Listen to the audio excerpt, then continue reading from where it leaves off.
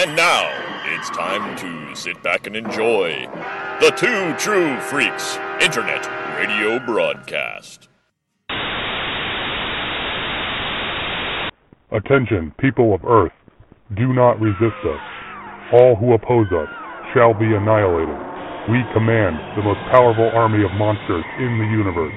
They are sure to defeat your Earth monsters. All those who are hearing this are now under the control of the Earth Destruction Directive.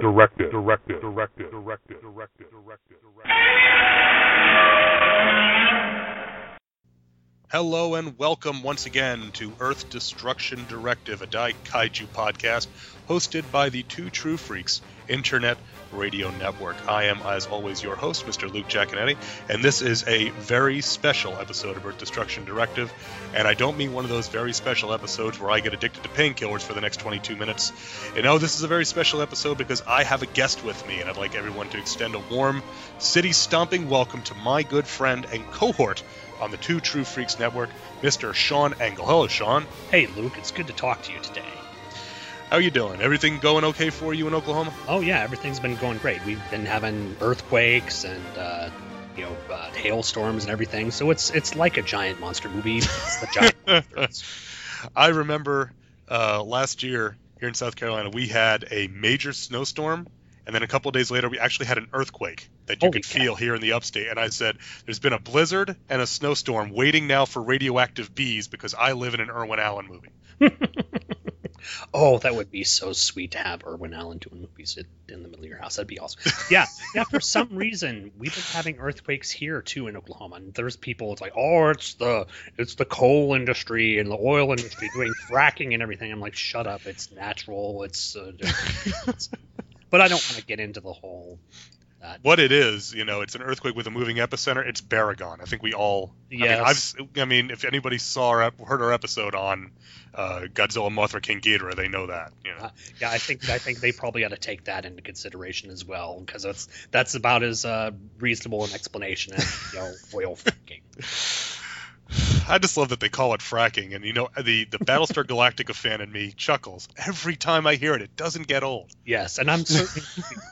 I'm certain whenever whatever news organization reports on it, there's got to be one sort of nerdy person there just sitting there chuckling to himself. Oh boy! So you got on the off chance any giant monster news? Unfortunately, aside from what I watched for the show, I haven't seen anything. I'm hoping. With Christmas coming up, there's some movies out that I really want to get. I want to get the Godzilla 2014, especially on Blu-ray. I finally got my home theater set up, and I got the rear speakers installed. So I'm ready for a good, loud, explodey, giant stomping movie to go on. So I'm thinking Godzilla 2014 would be perfect for that. Yeah. I got the Blu-ray DVD combo pack. My wife and I have not had a chance to sit down and watch it. I do want to speak real briefly about that. There was some reports online the first week or so that the film was out about the Blu-ray being incredibly dark to the point where certain scenes you couldn't make out what was going on. I can report that both on my copy, my father's copy, my brother's copy, the Blu-ray has absolutely no image problems. I just loaded it up to the darkest scene I could think of in the film.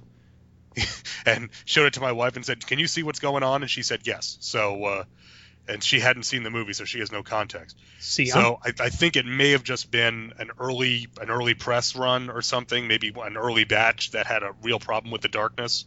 But I haven't seen personally any issues with the color level or the brightness level on the Blu-ray. See that? Yeah, I would think there would probably have to be a bad batch of the Blu-ray because most of the time when they do Blu-ray releases, the picture quality and the color quality is amazing. For instance, completely off topic, one of my favorite Blu-rays that I own is John Carpenter's The Thing, and that thing is stunning in Blu-ray.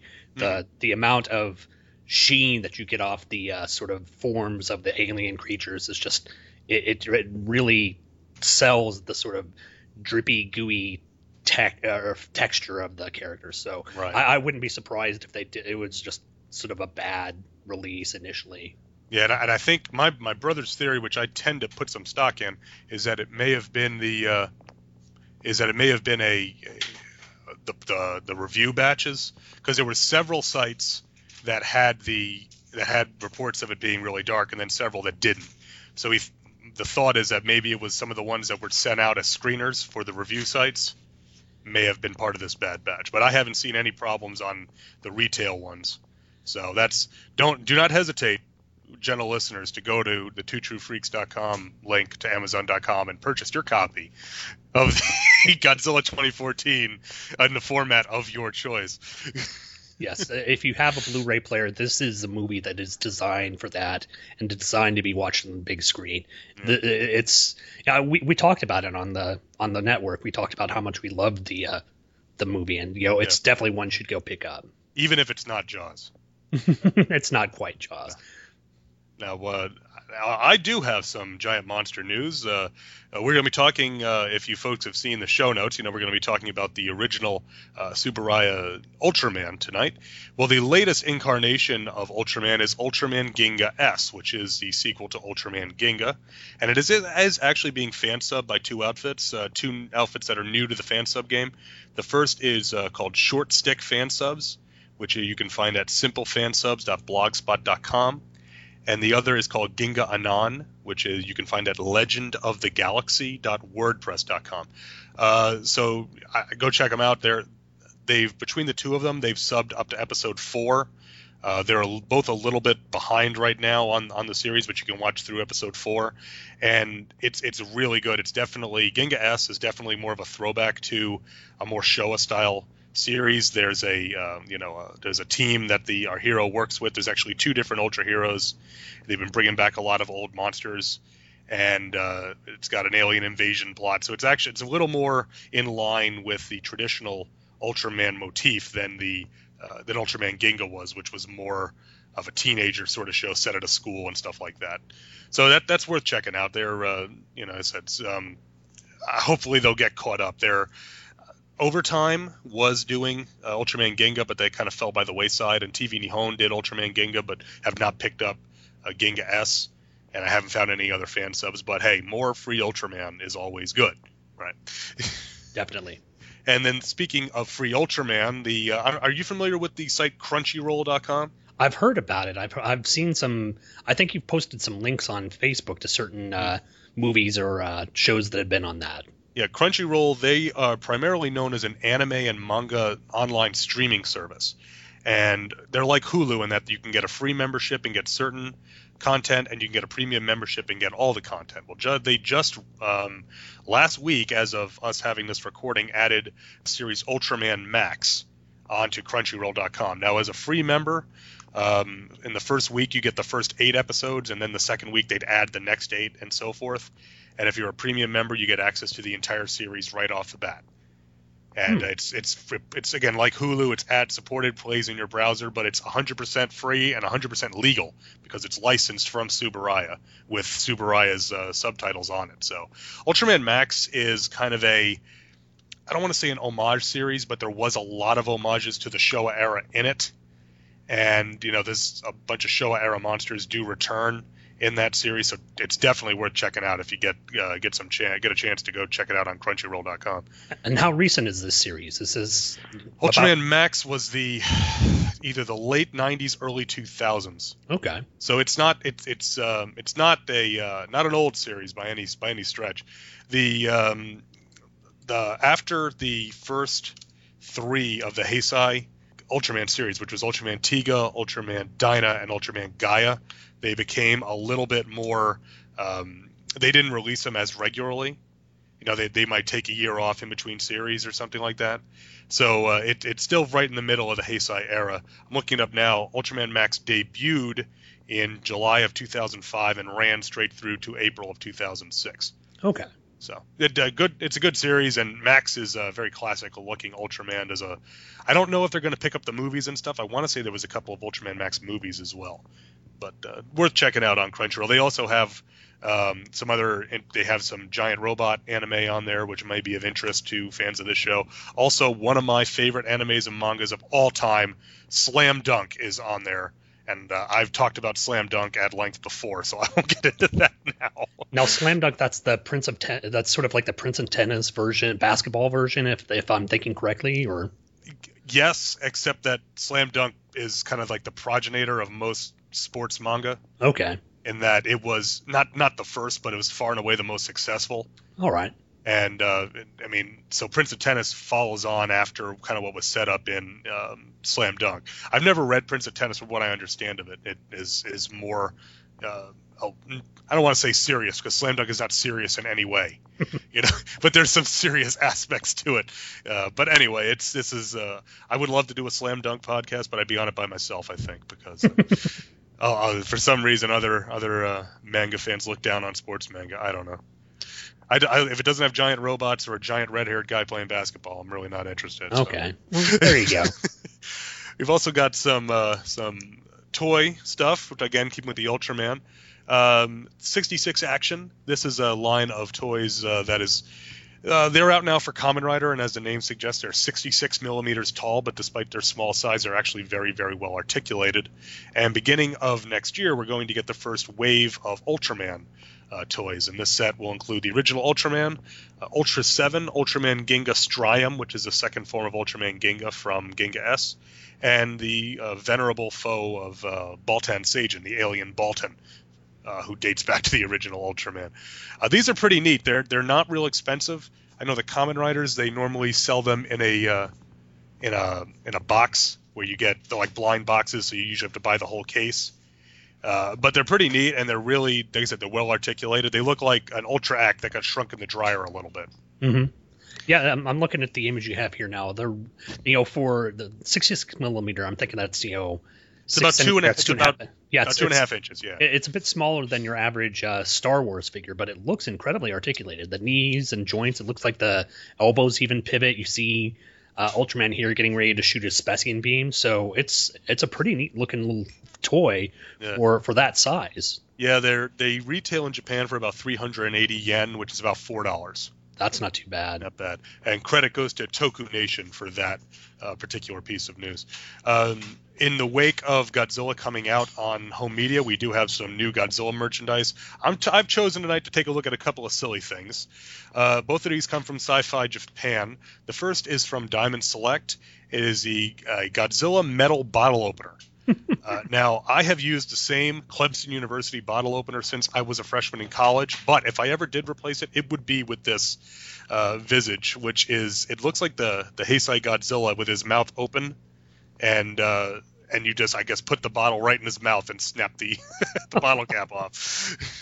No, that's a pretty awesome sculpt there. It looks really good. And it's only $18, so that's a pretty good price. It's supposed to be they say it's coming out in spring of 2015, so a little wait for it, but $18 for a Godzilla bottle opener. That's awesome. Yeah, it's in that one, because it's Diamond Select, you can order out of your Previews catalog if you use a mail order service or if you use Previews at your comic shop. Nice. So the other one is for our sports fans out there. This is from an outfit called Creative Covers for Golf, and it is an officially licensed Godzilla 2014 Golf Club head cover. And it looks like if Godzilla was a Muppet, essentially, is what this head cover looks like. Yeah, it's a nice design. His eyes are a bit yellow from the pic I have here, but it's if you're a fan of golf and a fan of Godzilla, and I know those two things don't necessarily intersect all that much, but still, this looks like a pretty cool thing to have. Yep. I love. I said it. He looks like a Muppet almost, and I love a Godzilla Muppet, so this is about as close as we can get for it. Yeah. And it gives a new meaning to having a monster driver or something. So not bad. Creative Covers for Golf is the manufacturer. You go to their website, you can see where to get that. So that is all that's the thing I said before. There's so much Godzilla merchandise coming out now with the new movie, and increased interest in giant monsters in general. You can always find goofball stuff like this out there. The last thing I saw, this just came up earlier this week, the official announcement of Pacific Rim 2 with the teaser poster showing the giant crater in the middle of the Pacific Ocean. I'm not sure when we're going to get it, but it looks I'm eagerly anticipating a new Pacific Rim, along with I know at the time that Del Toro said that they were going to do Pacific Rim 2, he did also talk about the possibility of Pacific Rim original video animation, much like was done with Hellboy. That'd be interesting. I know that I've seen a bit of the Hellboy.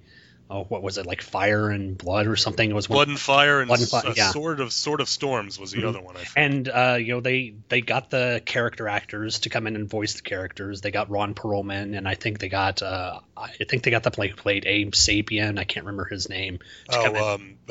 Doug Jones. Doug Jones. I was going to say Emily Middleton's going to kill us if we get this wrong. Yes. Please, Emily, don't be upset with us. We remembered. But yeah, I think that'd be interesting if they could get, say, Idris Elba. Well, unfortunately they can't. But you could get Idris Elba because I think if there's ever a story that screams out for doing little guidance side stories, it's Pacific Rim. Oh yeah. Because there's so many years that are just kind of covered in the opening. Montage, that there's all sorts of stories you could tell in whatever time period from the first, from the time of the beginning of the rift until what we see in the film. So, but time will tell on that one, and I think we're living once again in a new Daikaiju golden age that will never end. Yes, of course, because all of these genre films will never ever go away like westerns. Oops.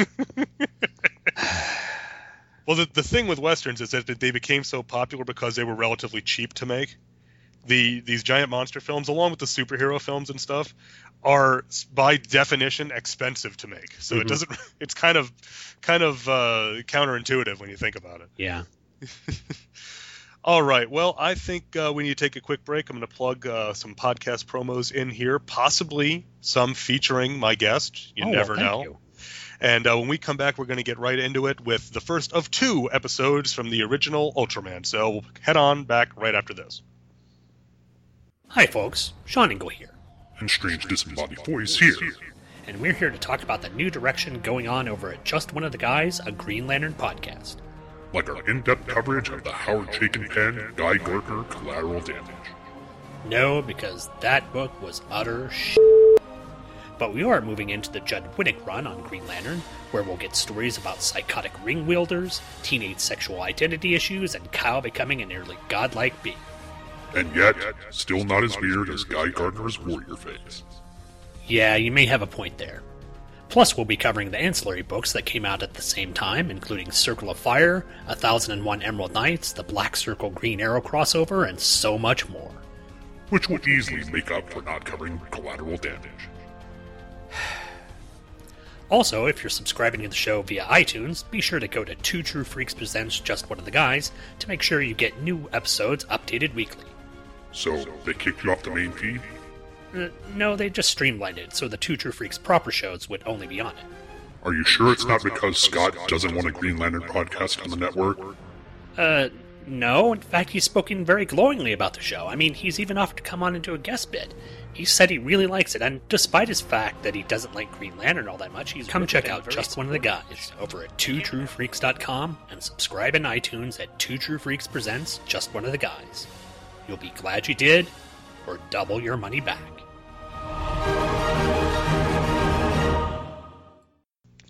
And we're back here on Earth Destruction Directive.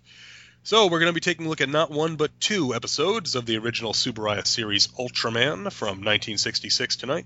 And our first episode is going to be covered by my guest, so please take it away, Mr. Sean. Yes, I shall. It is, the title of this one was The Bloomstone of Barrage, or Village, depending upon how, it got translated. I think you mentioned something that's specifically because the R's and the L's don't necessarily translate correctly.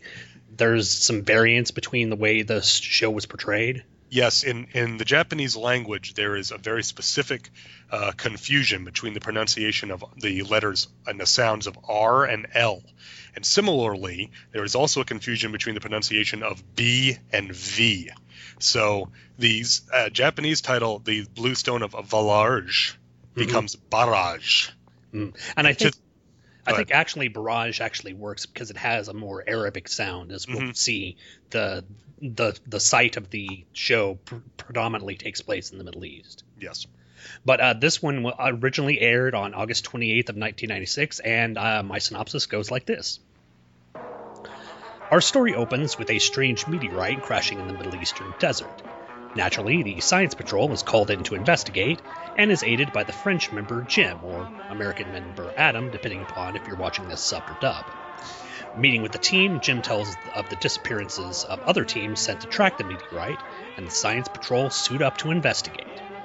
Of course, the captain tells Fuji to stay at headquarters this mission, probably because she's a woman or something, and the rest of the team and Frenchie head off to the Middle East in the VTOL. Flying over Iran, which is in no way unsafe at all, the patrol encounters a magnetic version of the Ajax White Tornado, which threatens to suck the aircraft in. But some fancy flying by Hayata allows the crew to escape its pull and make an emergency landing. But the crash damaged the radio and bonked Ide on his head, leaving the rest of the crew with the options of leaving the plane and searching the desert for this lost city, or waiting for Ide to die and then going to town on him all alive style.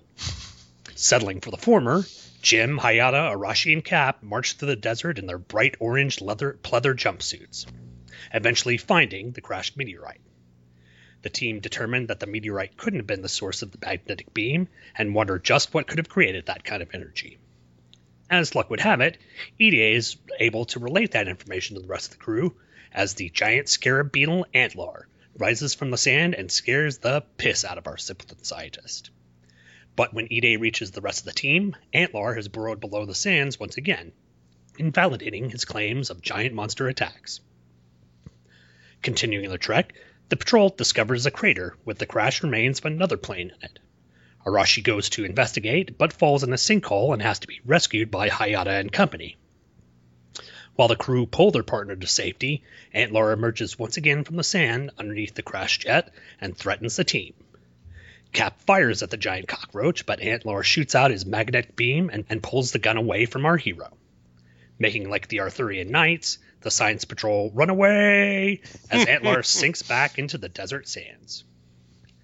Eventually, the Science Patrol make it to the mysterious city of Barrage, the once prosperous city of trade, but now a veritable ghost town. Eventually, the crew run into the Arabic-Japanese people populating this town, as well as their incredibly hot princess, Chartham. Surprisingly, the princess speaks perfect English. Yes, English. Just go with it. And she explains this knowledge comes from her ability to read minds. Using her ability to speak English, we're definitely certain that that's the language. Chartham tells the Science Patrol of Barrage's history is a prosperous trading center that fell into near ruin due to Antlar attacking the departing merchants. The Science Patrol asks why Antlar hasn't attacked the town recently, and Chartham takes them to the statue of their defender, Ultraman. The patrol surmises that Ultraman must have come to Earth to defend it many thousands of years ago, but now Antlar feels a bit more confident and decides to start smashing up the city once again. Leaping into action, the Science Patrol fire their weapons at the giant beast, but much like Prince of Space, their weapons have no effect on him, and he pulls them away with his magnetic beam. As the behemoth bug bashes through the buildings of Barrage, Hayata sneaks away from the group, raises the beta capsule, and transforms into Ultraman. Consequences, copyright Alan and Emily Middleton, 2014, all rights reserved, are dealt out against Antlar, but even Ultraman's Specian beam is ineffective against the monster. Unfortunately, the color timer on Ultraman's chest begins to flash, and as we all know, if Ultraman ever reaches the point of total energy depletion, he will never rise again. Remembering an ancient prophecy, Chartham takes the blue stone from the hand of the Ultraman statue and has Cap throw it at Antlar, blowing it up real good. Crisis averted, Ultraman heads off with his mighty cry of Swatch, and the citizens of Barrage honor his defense of the city. And that's it. That's the synopsis I've got for that show. But do you want to go ahead and give your opinions on it, Luke? I really like this one.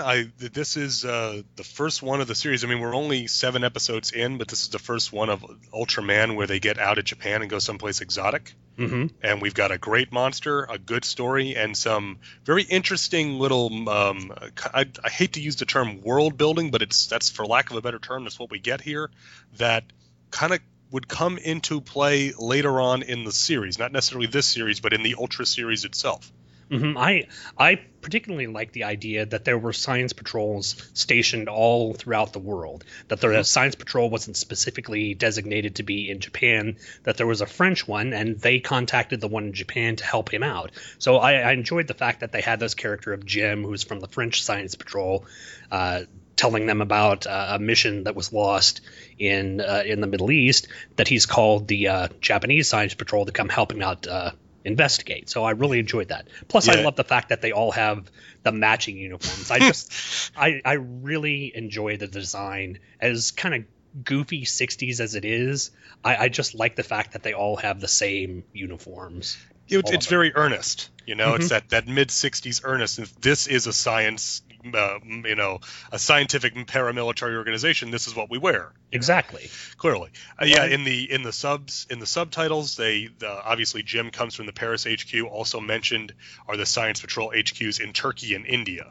Okay. And actually, we would see a member of the Indian Science Patrol later on in the series. Probably about 10 or 12 episodes from now, somewhere in the middle of the series, we get a visit from one of an agent from India to Japan. So yeah, it definitely gives it a kind of a worldly feel between the setting and then having the French agent with them, and it's more than just things. They're not just investigating things that happen to be attacking Tokyo. Mm-hmm. Yeah, that's one thing I think it was kind of interesting. They did take it out of Tokyo to give it, like I said, it gives it a more global feel. It gives you the idea that these monsters aren't just isolated to this tiny island in the Pacific. Right. There's things going on all around the world, and there's different teams that have to investigate them. And bringing in this team to investigate this is a really good change up for the show. Yeah, I really think this story has a lot of similarities, and this is really ironic too, like a Star Trek original series episode. Mm-hmm. If you think about in the broad strokes, the team investigates a strange quote-unquote lost city, and they discover a race of people led by a beautiful woman who happens to speak the same language. And then they help the race overcome the threat of a monster and bring them into the quote-unquote modern world. I mean, you say that could be a Star Trek episode, that could be a Doctor Who episode, and I've always made this kind of comparison. Ever since I started, I kind of had the epiphany a couple of years ago about Ultraman and Doctor Who, and then upon further research, I throw Star Trek in there too. All three of those shows started right around the same time. They all launched major science fiction franchises. And they all have the original shows hold up based on the strength of their story, not so much on their effects and such, because they were hampered by budget and time. But the reason why these shows were successful in launching franchises is they have intelligent, well-written shows. And I think Bluestone of Barrage is a good example of that for Ultraman, that could have easily been ported the same type of story to Star Trek, and elements of this could have fit into an episode of Doctor Who from this same time period. Oh, I fully agree. The idea of, a team, if you take the idea of the team taking on a threat of something attacking a town or attacking the people who are incapable of dealing with it, that does seem very Star Trek. And if you take the idea of Hayata having to fight this monster, not only and being unable to do it through his conventional ways, weaponry and that it takes an element that's not physical to get rid of them. It's also an interesting way to link it to Doctor Who. So I agree with you totally on that. Yeah, my other thought with Doctor Who is that you have this seemingly primitive race that worships a god, quote unquote, that turns out to be an alien. Mm-hmm. That's a very kind of Doctor Who sort of thing. And I'd be like, oh, I know them. They live in this galaxy. They're no gods. They just visited this planet a long time ago, which is pretty much what happens here. Yeah, you'll see that quite frequently in Doctor Who. I'm thinking of there's a specific episode of the Tom Baker era called The Pyramids of Mars, where one of the characters is supposed to, or was believed to be like the ancient god Anubis, but it's actually just some alien from another world, and the Doctor defeats him that way. So that's a perfect parallel that you could make between these shows. And that ancient god in the subtitles, they refer to him specifically as the god Noah, N-O-A. And now what's funny is that and Noah is clearly an Ultraman, an Ultra hero. And there was a series in 2004 called Ultraman Nexus, and the ultimate form of the Ultra hero in that series is called Ultraman Noah. NOA, and it's specifically a reference to this. Now, that series takes place in a different continuity than the Showa series do. But the idea even there is that Noah was this ancient ultra hero who had visited Earth at some point in the past. And so it's a reference here to Bluestone of Barrage. What I was getting at before with the world building is that this is the first indication in the series that there's been more than one Ultraman. Mm-hmm. That Ultraman's not just some lone fighter from the land of the light who happens to be on Earth. That there are others, and this, of course, would there's a lot of them now. So yeah. But at the time, this was kind of a revelation. It's like, wait a minute, there's more than one of these guys, or there's a line of them. They've gone back in ancient times, have been fighting this fight. Mm-hmm. And that's to have this come in, just 7 episodes in, that they're having this kind of world building, is something very creative for this type of show, in this era. World building of this type you don't see, you take for granted in the modern era.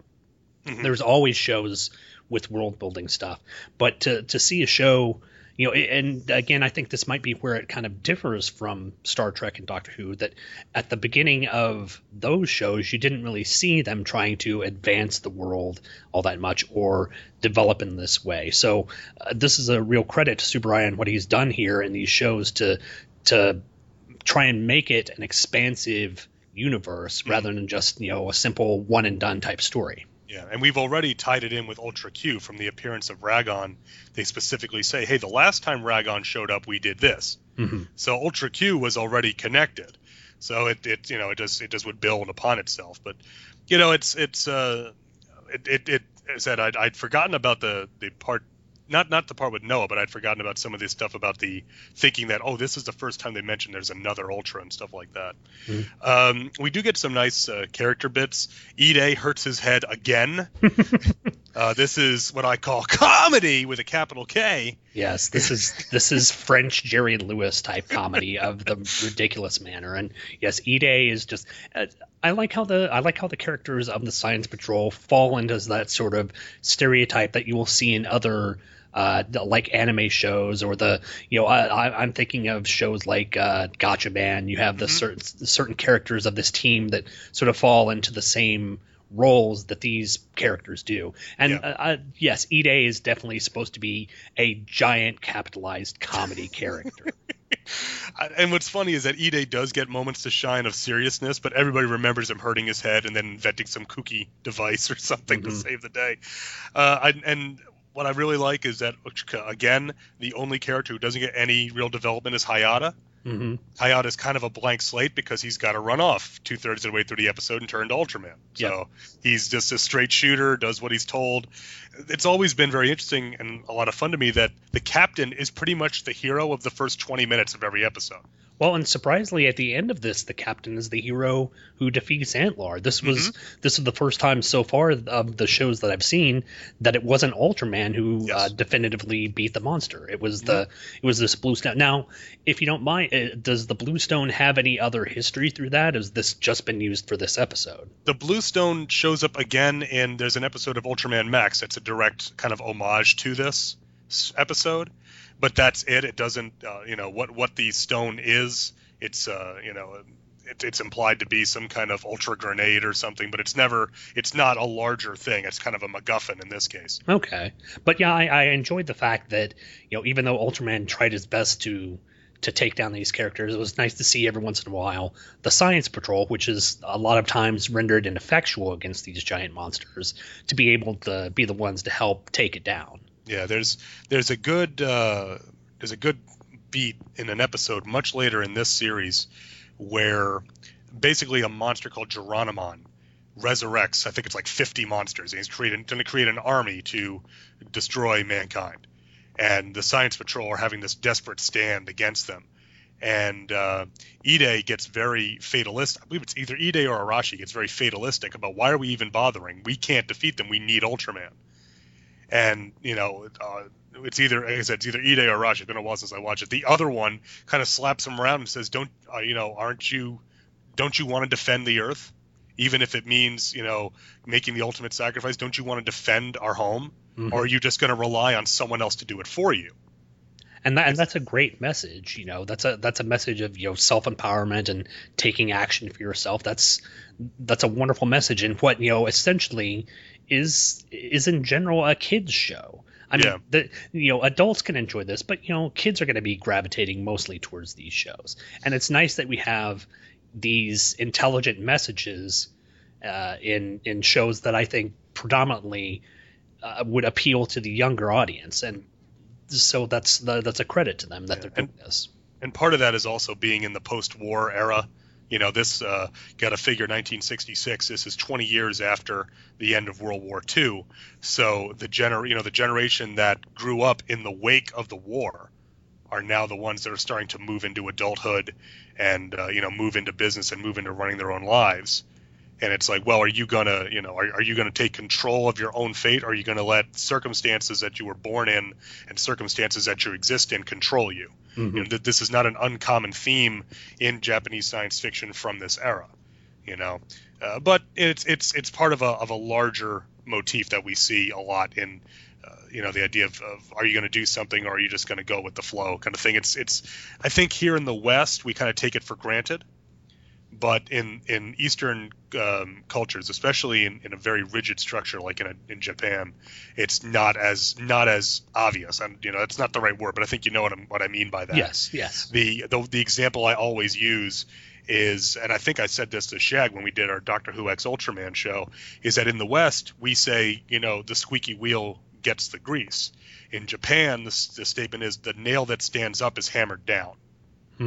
So it's a different cultural perception on individualism and self-determination.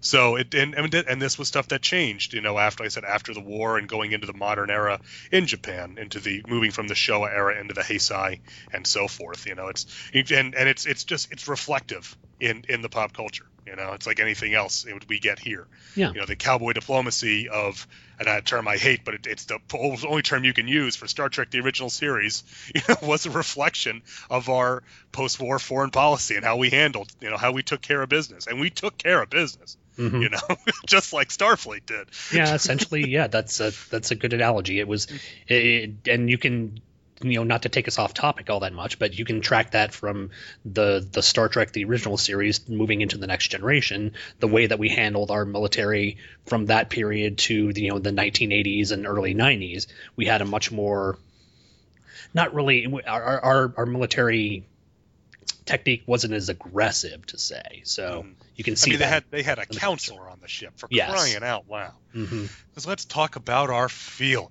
Yeah. Well, and God knows she had to talk about her feelings because her psychic abilities are crap. I'm sensing anger. No shit. Sorry, you can do that. No, that'll get some traction on the network. Making fun of Deanna Troi. Antlar. I love the Antlar suit. One of my absolute favorite bipedal. I love that I have to make this qualifier. Bipedal insect monsters that I've ever seen. Antlar just looks amazing in this episode. Oh yeah, the giant scarab claws at the front. It is a really good design. It's what we'll see in the next episode that we're covering. The characters aren't all that interesting. I mean, they're good suit monsters, but this one is just really well designed. The idea of a giant burrowing scarab beetle in the middle of the desert is just a really clever design. I really like the look of it. Yeah, and I love his burrowing effect, very similar to Bugs Bunny, so I was appreciative of that. He took the wrong turn in Albuquerque. Exactly. Subaraya would do a lot of reusing sound effects. Antlar's roar is Rodan's roar, sped up. Oh. There's once or twice we actually hear Rodan, the original Rodan roar. I think the first time that we hear Antlar, but don't see him yet, it's the unfiltered Rodan roar. But again, since Subaraya created pretty much all of the Toho pantheon of monsters, they would reuse their sound effects all the time. The spooky kind of theremin music when they first walk into Barrage was a standard piece of spooky music that Subaraya would use both in television and film production. That it sounds like it's from Scooby-Doo. Yeah. Mm-hmm. And one other thing about Antlar, he resists the Specium beam. Yeah. How badass is that? Yeah, because that's usually the coup de grace that Ultraman uses to take down the monster, and Antler is just pretty much standing up to it. I'm like, holy crap! It actually put a lot of tension in the ending of this fight. Yeah, because normally it's the color timer's going off, time for a Specium beam, bada boom, bada bing, and he doesn't even flinch. He literally walks right through the beam, and it's like, okay, this is bad. Mm-hmm. Because we hadn't seen a monster resist, really most of his attacks at this point. So Antler's a tough customer. Exactly. Now, does Antler come back eventually in the series? Antler does not come back in Ultraman proper, but he does return in some of the later series. I believe he comes back in Ultraman Max, and then in the Ultra Galaxy era, which is what led into the Ultraman Zero films. Okay. Antler makes several appearances through that. That brings back a lot of classic monsters, and he is one of them. And then Antler does show up in Ultraman Ginga. One of the nice things about all the monsters that come back during the Ultraman Zero films or during the Ultra Galaxy series will continue to get reused because they have new suits. Okay. So one of my personal favorites, the original monster that Ultraman fights, Bemular, he shows up multiple times because they have a new suit for him. And Antler falls into that category as well. So Antler shows up, and he's had some new merchandise because of his appearance in Ultraman Ginga. He has a Spark Doll, which is the smaller, I'd say about 5-inch tall vinyl monster. Okay. Smaller than the traditional vinyls, but they're a little cheaper and also easier to get. So Antler is he's stuck around. He's not like we'll see in the next episode, not like Red King, who's just incredibly popular, but he usually shows up whenever there's they're talking about the original series of Ultra monsters. Okay. Yeah. The other effects I really like, the miniature work on the temple that Antler destroys. Oh yeah. There's you will see sometimes where if a show was running a little bit expensive because of effects, they might skimp on the miniatures. This is not one of them because that's really the only miniature we get. The rest are all desertscape and rock. But I mean, the scene of Antler destroying that temple, to me, for 1966 is feature quality. If that was shot by Toho instead of at Tsuburaya's TV studio, that could have been in a Godzilla movie in '66. Mm-hmm. Yeah, it didn't look like it was balsa wood. It looked like it was actual stone. It was actually made to be full size. So yeah, they did a good job on the miniatures for the show. I agree. Yeah, and so that was it. It's just a standout scene. Every now and again you get a sequence where they do something with the miniatures where everything just comes together. That's always been one of them. It's just, and plus it's neat. It's so unique again because it's a Middle Eastern temple, mm-hmm. So it has that again the Arabic sort of look to the architecture, and the same goes with like the costuming. I mean, yes, all the Arabs look Japanese, mm-hmm. but I think the costuming is really good and really helps sell the this lost city in the middle of the desert. And Chartam, her costume just looks great. I mean, she looks like, again, she could have stepped off of Infant Island in a Mothra film with her priestess look. I think she could have stepped out of like an extra from like Cleopatra. She looked, mm-hmm. she was really, if you look at their facial features, yes, you can tell definitely they're Japanese. But yeah, the costuming and everything and the set design really sold that this looked like a Middle Eastern village. So they did a really good job with that. Yeah, like I said, overall, I think it's just a really strong episode, and not like a message show per se, but a really strong story, a strong adventure, taking the team to someplace exotic and having a strong adventure. Mm-hmm. Just really a good solid episode of a Daikaiju show. Yeah, it's not. You're right. It's not a message show, but it's not a show that's unintelligent. There is a little meat to chew on in there. There's a little bit to make you think about it. So that's what the best sci-fi shows do. They give you entertaining action. They give you fun special effects, but they also give you something to think about at the end. Yeah. And this does it in spades. I love it. Yeah. I also like just the reference to Mount Ararat and Noah's mm-hmm. Ark. Oh yeah.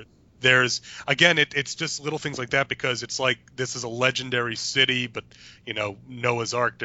I'm not going to open that can of worms whether that was real or not. But there's always been debate on whether the Great Flood was an actual event or whether it's something of a legendary event. You know what I'm saying? And so putting that in there, there's a lot of little bits of Christian imagery in the series. There's a later episode where there's quite a lot of that. There's the one with the alien Mephiles, who is kind of an analog for Satan, hence his name being a play on Mephistopheles. And there's a bit in there where he asks Hayata, "Are you alien or are you human?" And Hayata says both. And the first time I saw that, the first thing that popped in my head was that in the New Testament, Yes. Jesus Christ is both human and divine. Mm-hmm. And it's also when Ultraman makes the specium beam, Tsuburaya specifically had him make a cross. Yep. With his arms. So it's little things like that. When Christianity is not, it's not what you think of as the religion in Japan, but little things like that as a Westerner stand out, to notice little Christian things like that in this show produced obviously in the Far East. Well, and it's not beating you over the head with the ideas either. It's just there as little things that if you see them, you can take account of them. It's kind of like, I know, bringing it back to Doctor Who, recently an episode of Doctor Who had the idea of people credited as being a pro-choice type idea because the Doctor allowed the characters decide whether or not to let this creature that was destroying the moon live or die. So it's one of those things that that when I was watching the show, I really didn't think about it, but other people can get that concept from it if they want to read something into it. So I'm liking that it's not being forced fed to the viewers. Yeah, I agree. One odd note about this show, I had thought that every episode of the original Ultraman was on Hulu. I don't believe this one is. I'm not sure if this is a situation like we heard with Quantum Leap on Netflix where they don't have all of them up, but I think this is the only one missing. So if you want to see the Bluestone of Barrage, I recommend going and getting the Mill Creek Entertainment complete series of Ultraman. You can get it on Amazon for like $10, and it's the entire series, both with the subtitles and the dubs. You can't go wrong with that. So. Yeah, that's what I've been watching it from, and it's there's no extras, there's no other thing, but you're just if you're there to watch the shows, they're all there. They've got subs or dubs, whichever one works for you best, and it's a fun show. Yeah, and Mill Creek is known for doing the budget releases like that, but if you just want the show, that's more than enough for me, because as much as I like Shout Factory's Ultra 7 box set, and now Ultra 7 has more discs in it because it has more episodes, but that is pretty bare bones too. The only real special feature is August Ragon, noted Daikaiju expert, writes a really nice booklet for it, but as far as special features on the set themselves, there's none. And that costs like 3 times as much as the Ultraman set from Mill Creek did. Wow. And Ultra 7 only has subtitles. The only dub of Ultra 7 that exists is the tongue-in-cheek one from TNT, and obviously they didn't include that. So it's like, I really like Shout Factory's package, don't get me wrong, but you can't question the value on those Mill Creek releases either. Oh yeah. So any final thoughts on the Bluestone of Barrage? No, I really enjoyed it. It's like I said, it's a good science fiction. It's got some good action. It does some world building and letting the Science Patrol show that they're not just specifically located in Japan. So overall, just a really good episode. Yeah, I really enjoyed it. I said it's Antlar's a great monster. He's a great suit. Some really nice effects and good action. Pretty much anything you could ask for in an Ultraman show. Exactly. Yeah. All right, we're going to take a real quick timeout, and we're going to be right back with the second episode of Ultraman right here on Earth Destruction Directive. The tremendous energy which Ultraman gets from the sun diminishes rapidly in Earth's atmosphere. His warning light begins to blink. If it stops, Ultraman will never rise again.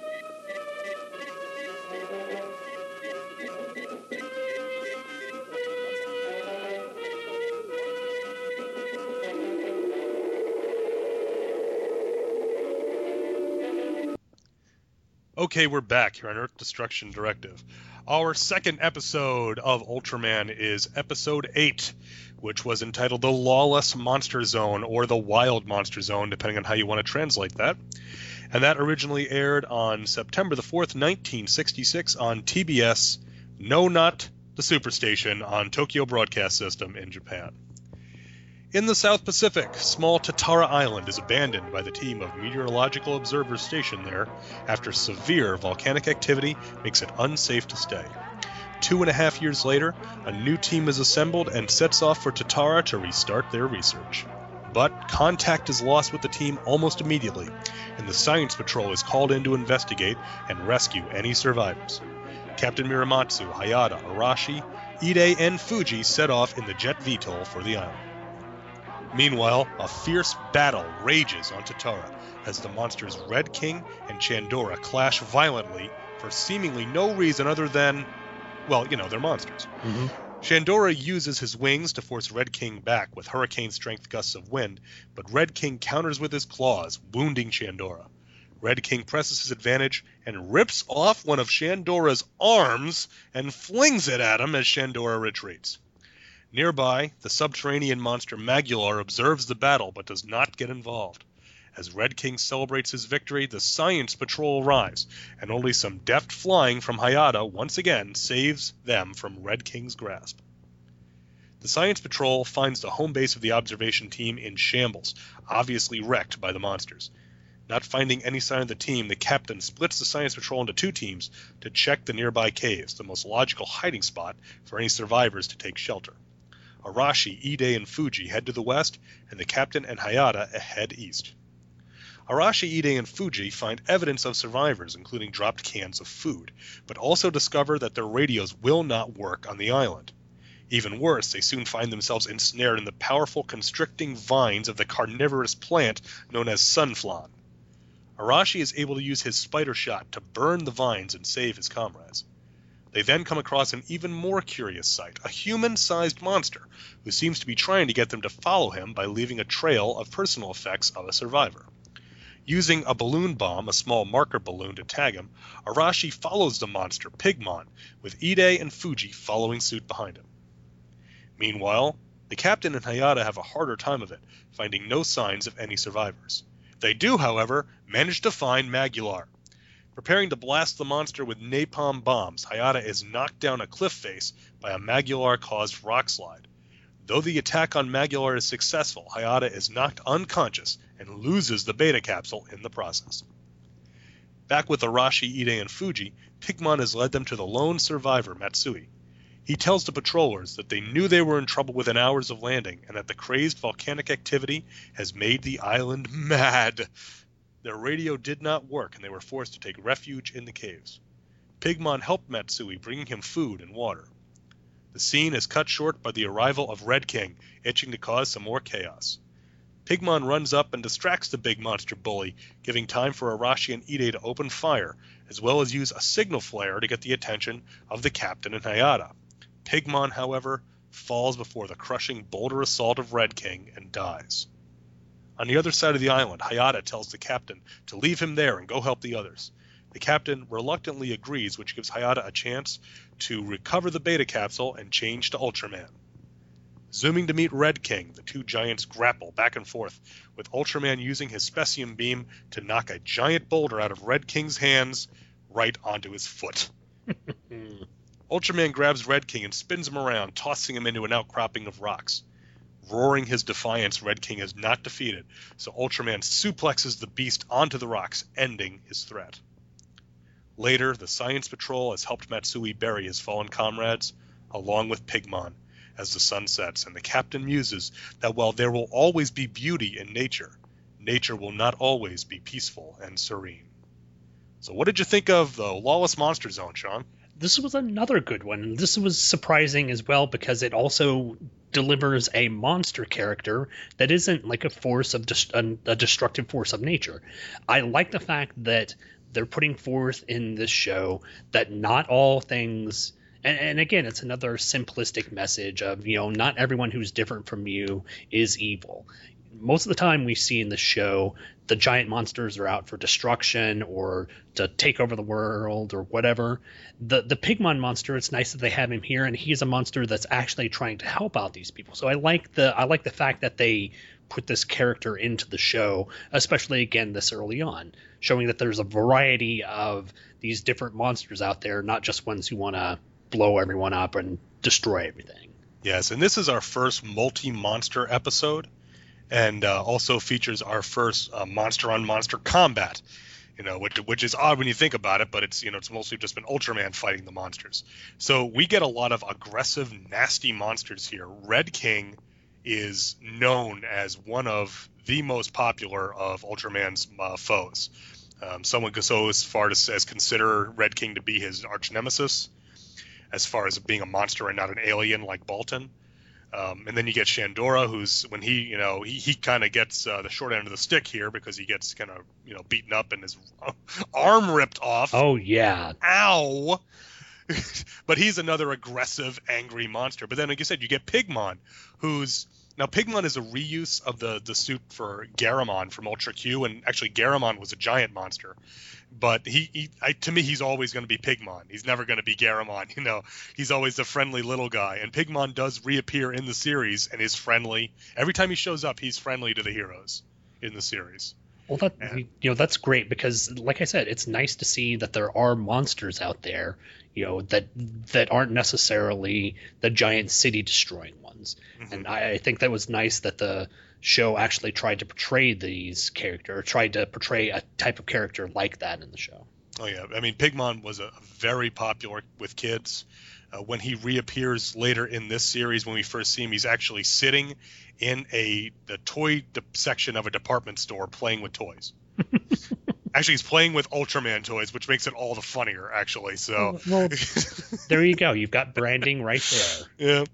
Now, like I said, as the name implies, this is a very monster-heavy episode, and Red King has reappeared as recently as in Ginga S in his upgraded form, which is called EX Red King. And Red King would appear later in this series, a second Red King, or depending on how you look at it, either is a second Red King or he survived this fight with Ultraman here. Shandora would reappear during the Ultra Galaxies, and Magular never made another appearance, but there's a lot of quadrupedal sort of monsters in Ultraman. What's one more? Yeah. Yeah, I was going to say from the beginning of the show, it started out with a giant monster fight, which, yes, you think of, if you think about Japanese tokusatsu movies, you think of the Godzilla or the Gamera type movies, you think giant monster fight, that's going to be the majority of it. But these Ultraman shows have not necessarily been that. And when the first 5 minutes of the show are Red King and Chandora, yeah, taking on each other, I thought this was just going to be a big monster battle throughout this, but it was actually a lot deeper than that. So I'm glad that it satisfied not only the people who wanted to come to see the giant monster battles, but it also had some depth to it as well. Yeah, and the interesting thing about that fight is it's really violent and gory. Oh yeah, especially for 66. Yeah, and on this show there hadn't been any monster blood in the Gamera series. That Dai would start in 66 with Gamera and then move forward. Their color films always had a lot of monster gore because they aimed a little bit younger than the Toho films of the same era. We don't see Godzilla bleed until the 70s, whereas in 67 with Gamera versus Barugon, we see both of them bleed fairly profusely. Well, and I was kind of harking back. You mentioned Gamera. I was harking back to the fight between Gamera and or actually Gauss and Giran, yes, from Gamera vs. Giran, because he does essentially the same thing with his knife blade attack, and he cuts off Gauss's arm. Yeah, he chops up Space Gauss into little bits at the end of it decapitates him. Yeah, and puts him through basically slices him up for meat. So it's very, very violent, and so it really kind of stands out as your first monster. And there's not a lot of instances of monster-on-monster fighting in the series. This one stands out. There's a later fight between the Battle of the Red and the Blue, years before Red versus Blue. We had Aboris and Barilla, our two rival monsters that are both reawakened and just beat the living hell out of each other across most of Japan. But so anytime monsters clash, it's usually violent like this, and it to me kind of serves to highlight the difference between monsters fighting because of their monstrous nature and Ultraman, who's intelligent. Mm-hmm. It's kind of to build on when you would get an intelligent monster. I'm thinking like King Kong from King Kong versus Godzilla, or Frankenstein from Frankenstein Conquers the World, that fights with strategy and technique. Yeah. Whereas a monster mostly just fights because it's instinctual. Mm-hmm. And it makes sense because these are two, you think not brainless, but not as intelligent, not as crafty monsters. While Ultraman will take advantage of the situation and will try and determine what the monster is going to do and try and counter that, to make sure that he's able to win the fight. He's not just going after it with brute force, which is what these two monsters at the beginning were doing. And it just so happened that Red King was the more violent, the more aggressive monster. Yeah. This one is there's not a lot of connective tissue between these two episodes, but one thing that I noticed, this one also kind of reads like a Star Trek the Original Series episode a little bit, if you take it in broad terms. Investigating an observation station that they've lost contact with, they find a monster, a survivor, and then a strange-looking ally who makes a sacrifice to save the team. Again, could be a Star Trek episode, except the monsters are giant and everyone's wearing orange jumpsuits instead of space pajamas. Yeah, that's true. Well, I think that's a nice parallel again with Star Trek. You've got the specific uniforms. Yes, they're all with the Science Patrol. The uniforms are all very unified. The orange jumpsuits, again with the tie and the belt. I just as silly as it looks, it's just fun. I love the look of it. It's so serious.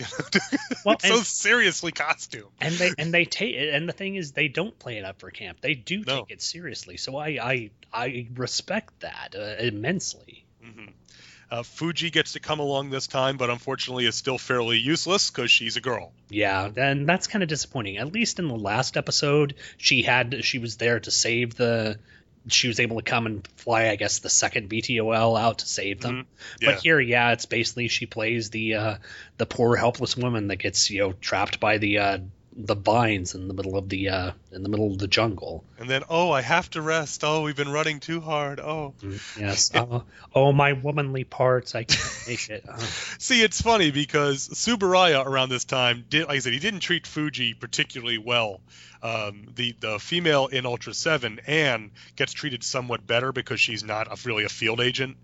So she's a reason for her to stay at home base, Okay. But I compare this fairly negatively when you look at like what was going on over at Toho, where Inashiro Honda in 1964 we had our Mothra versus Godzilla, aka Godzilla versus the Thing, and the head female in that is this tough, independent reporter girl who goes after the story and goes right after the evil businessman in it. And then we get a very similar character the same year in Ghidorah, the three-headed monster, and and then the girl from Planet X in Monster Zero. So women were getting better roles in the films than they were on TV during this era. That is all I can say about that. Yeah, that's disappointing because of the tokusatsu films, now I've seen probably more from the modern era, but they tend to have very strong female roles in them, and it is kind of disappointing that Fuji is relegated to the sort of shrieking female character, which is sad. She does get her chance to shine later in the series. She gets a couple episodes. That's good. Which will be coming up. It's not that unusual for tokusatsu TV from a little after this for the girls to still be kind of useless, but you want better for Fuji, I think. Mm-hmm. Another thing I really liked about this episode is a little character beat for the captain when they land, when they avoid Red King. Arashi and Ide want to go after him. And so we can go back and we can stop that monster. And the captain makes the point. He goes, no, the mission is to rescue any survivors, not to fight monsters. Exactly. I mean, Is it just? Do you think it's just the Science Patrol's desire, or Ide and Arashi's desire to try and do something heroic or try and be heroic? Because the entire mission of them going there was to find this group of scientists that have radioed in for help. Why the whole let's go kill monsters when that's not what you're supposed to be there for? Yeah, we see this kind of aggression out of Arashi later on in the series as well, and so it's kind of just building his character. He's a fighter. Arashi's not a science guy. His main trait is that he's a weapons expert. Him and his Arashi thinks he can take on any threat with just himself and his spider shot gun. Mm-hmm. So this kind of aggressive stance from Arashi is not really surprising as we see as the show develops. But I like the captain staying on point, and it's one of the kind of ethical questions that eventually Hayata will pose to himself, and we get this in later Ultra series too, is what I'm doing right by killing these monsters. Mm-hmm. There's a very famous quote from Ishiro Honda, again the director of the original Godzilla and one of the kind of grandfathers of the Daikaiju genre, that monsters are born too tall, too strong, too heavy, and that is their tragedy. That most monsters, it's that they don't belong in the modern world. Not Red King is an example of a monster that's just aggressive and will just fight constantly. But not all monsters are bad. Some are just they're out of place. Mm-hmm. And so I like that the captain is like, we need to stay focused on what our actual mission is. Just because the show, in a meta sense, is about Ultraman fighting and killing monsters, their mission is to help people. Yes. I've got two young boys at home, and they're really getting into superheroes. And I always try to explain to them, like, no, a hero is somebody who helps somebody. Mm-hmm. He's not someone who beats up the bad guy. Why does Iron Man do this? It's not to fight the Titanium Man. It's to help the people that would get hurt. Well, and if we can tangent for just a minute, I think that's a perfect example. There's a perfect example of that in the first Iron Man movie, where Iron Man comes to the town and there's the villagers being held captive by the various different members of, I guess, the Ten Rings Army or whatever you want to call it. And Iron Man, uses Jarvis, the AI, to focus in on them, brings up the little missiles and takes out all the guys at once. Yes, that's a cool moment, but why is he doing that? He's doing that to rescue innocents. Mm-hmm. And that's what heroes are supposed to do. And so I agree. The part that the captain is keeping the team on point and making sure that they rescue these people, that's their primary mission, rather than going out and trying to blow up giant monsters. Yeah, as cool as that is. Oh, exactly. Yeah, and we see this, like I said, we see this quandary with the various Ultra heroes over the year of asking the question of this. In fact, in the in Ultraman Ginga, that Ginga was a segment of a show called New Ultraman Anthology, and there were certain episodes that actually were the ongoing story of Ginga, and then there were some where Ginga's mentor, who was Ultraman Taro, would explain the history of the Ultramans to the host for Ultraman Ginga. And in one of those episodes, the host, whose name is Hikari, he's like a teenager. He's like 19. He's like the youngest host ever to an Ultra hero. And he asks that question. He goes, "Is that all as Ultras we do is kill monsters?"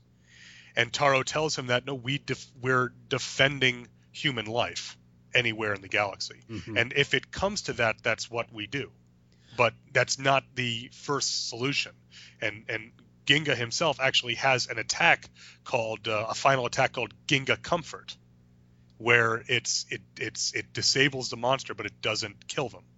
Because in the episode where he uses the Ginga Comfort attack, it's Ragon, and Ragon's kind of going crazy, and so the Comfort just calms Ragon down, and he settles down because he's again something. It's the music that's driving him mad. So it's not that he is being aggressive. He's being driven that way. Mm-hmm. And so it's again, for a series that ultimately is about a giant guy fighting a giant monster, more food for thought, like you had said on the previous episode.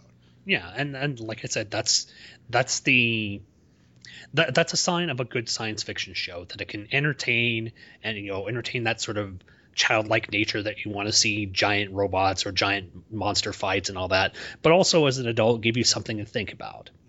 One of the things I noticed about this is one of the first shows that I remember where there was no problem with Ultraman having the fight go too long.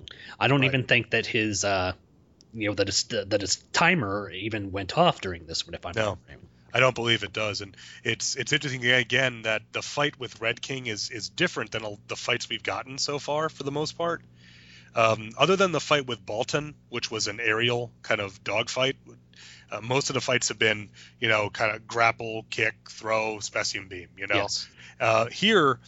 At one point, Ultraman pounds his chest to show how tough he is, and then he shoots the boulder out of Red King's foot or in his hand, and it falls on his foot, it's even funnier the second time because he drops a boulder on his foot twice because he's got such a tiny head. He can't be smart. Yeah. Well, if you look at the design of him, his design is very much like the classic Godzilla, but he does have his neck goes up much higher and his head is, if you can imagine if Godzilla got sort of the shrunken head syndrome from Beetlejuice, that's what this character looks like if you haven't seen the show. So there you go. Red King in a lot of ways is what we call a Puroresu heel. Okay. Puroresu is, as the romanization suggests, the Japanese term for pro wrestling.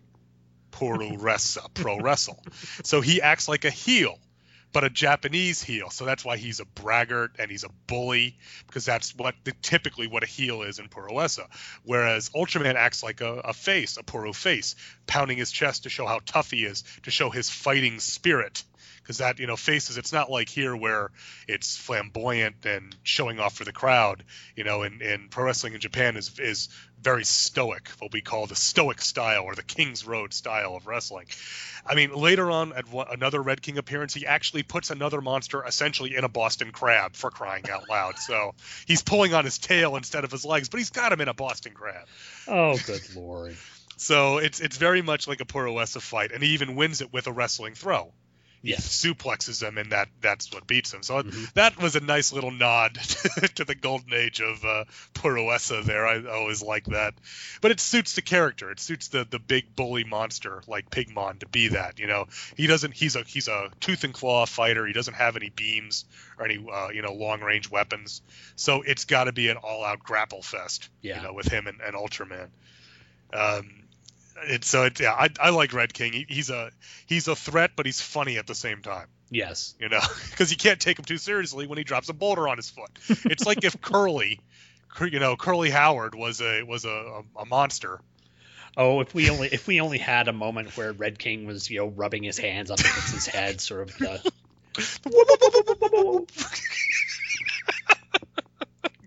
Now I'm picturing running around in a circle on the ground as well. Oh, yes, spinning around and doing the sort of curly shuffle breakdance. Yes, that'd be awesome. Oh, man. The other two giant monsters we get, Shandora doesn't really get much of a chance to shine. He's got an interesting design, but I always question monsters with wings that don't fly. Mm-hmm. It's like they couldn't. He's just a suit. They didn't have a puppet for him to fly with. And Shandora actually, he comes back in the first Ultra Galaxy series, and he's a really, really tough monster. But the way that they kind of sell it in that series is, hey, this is a monster that Ultraman never beat because he never fought him, but still a monster that Ultraman never beat. Yeah, but that kind of belies the fact that he was taken down pretty handily by Redman. So Red King, yeah. Sorry, Redman. Yeah. So it's but I like the kind of saber-tooth, snaggletooth look he's got going on. Mm-hmm. It's an interesting design, but ultimately doesn't have much to do. And I think the same can kind of be said for Magular. Yeah, aside from Red King, the other two monsters here were interesting general designs, but they didn't really have much to do or much to. They were there to be little hindrances to the Science Patrol and to Red King, basically. Yeah, what's interesting is that about Magular mostly is that this is the second use or redressing of the Baragon suit in this series. The first was Naranga. And then we get Magular, and pretty much any time, I think Chemular also reused the Baragon suit. Anytime you had a quadruped, generally it was the suit from Baragon that was put a new head on it and repaint it. to the point where Baragon was supposed to appear in a lot of movies during this era, but didn't because the suit was always in use over at the Ultra studio. I mean, Baragon was supposed to be in Destroy All Monsters. In fact, I mean, they wrote it that way. The script even still says it, but then, suddenly Gorosaurus knows how to burrow and digs out from underneath the Arc de Triomphe in Paris instead of Baragon. They didn't have a lot of quadrupedal suits, and Baragon didn't have the big row of spikes on his back like Anguirus, so... Yeah, well, I guess you gotta go with what you have, so... Well, the statement is that a lot of these suits were, they just put a new head on them and spray paint them. And I forget which actor it was, one of the suit actors said sometimes the staggering gait of some of these monsters was not an acting job. That was the fumes from the spray paint being stuck inside the suit. Oh, wow. Yeah, I can't imagine some of those guys, not only being in the suits, which has got to be uncomfortable and warm, but underneath the lights of the, the lighting of there, it's got to be, you've got to be just an impressive person to be able to pull off these suitmation type stuff. Oh yeah.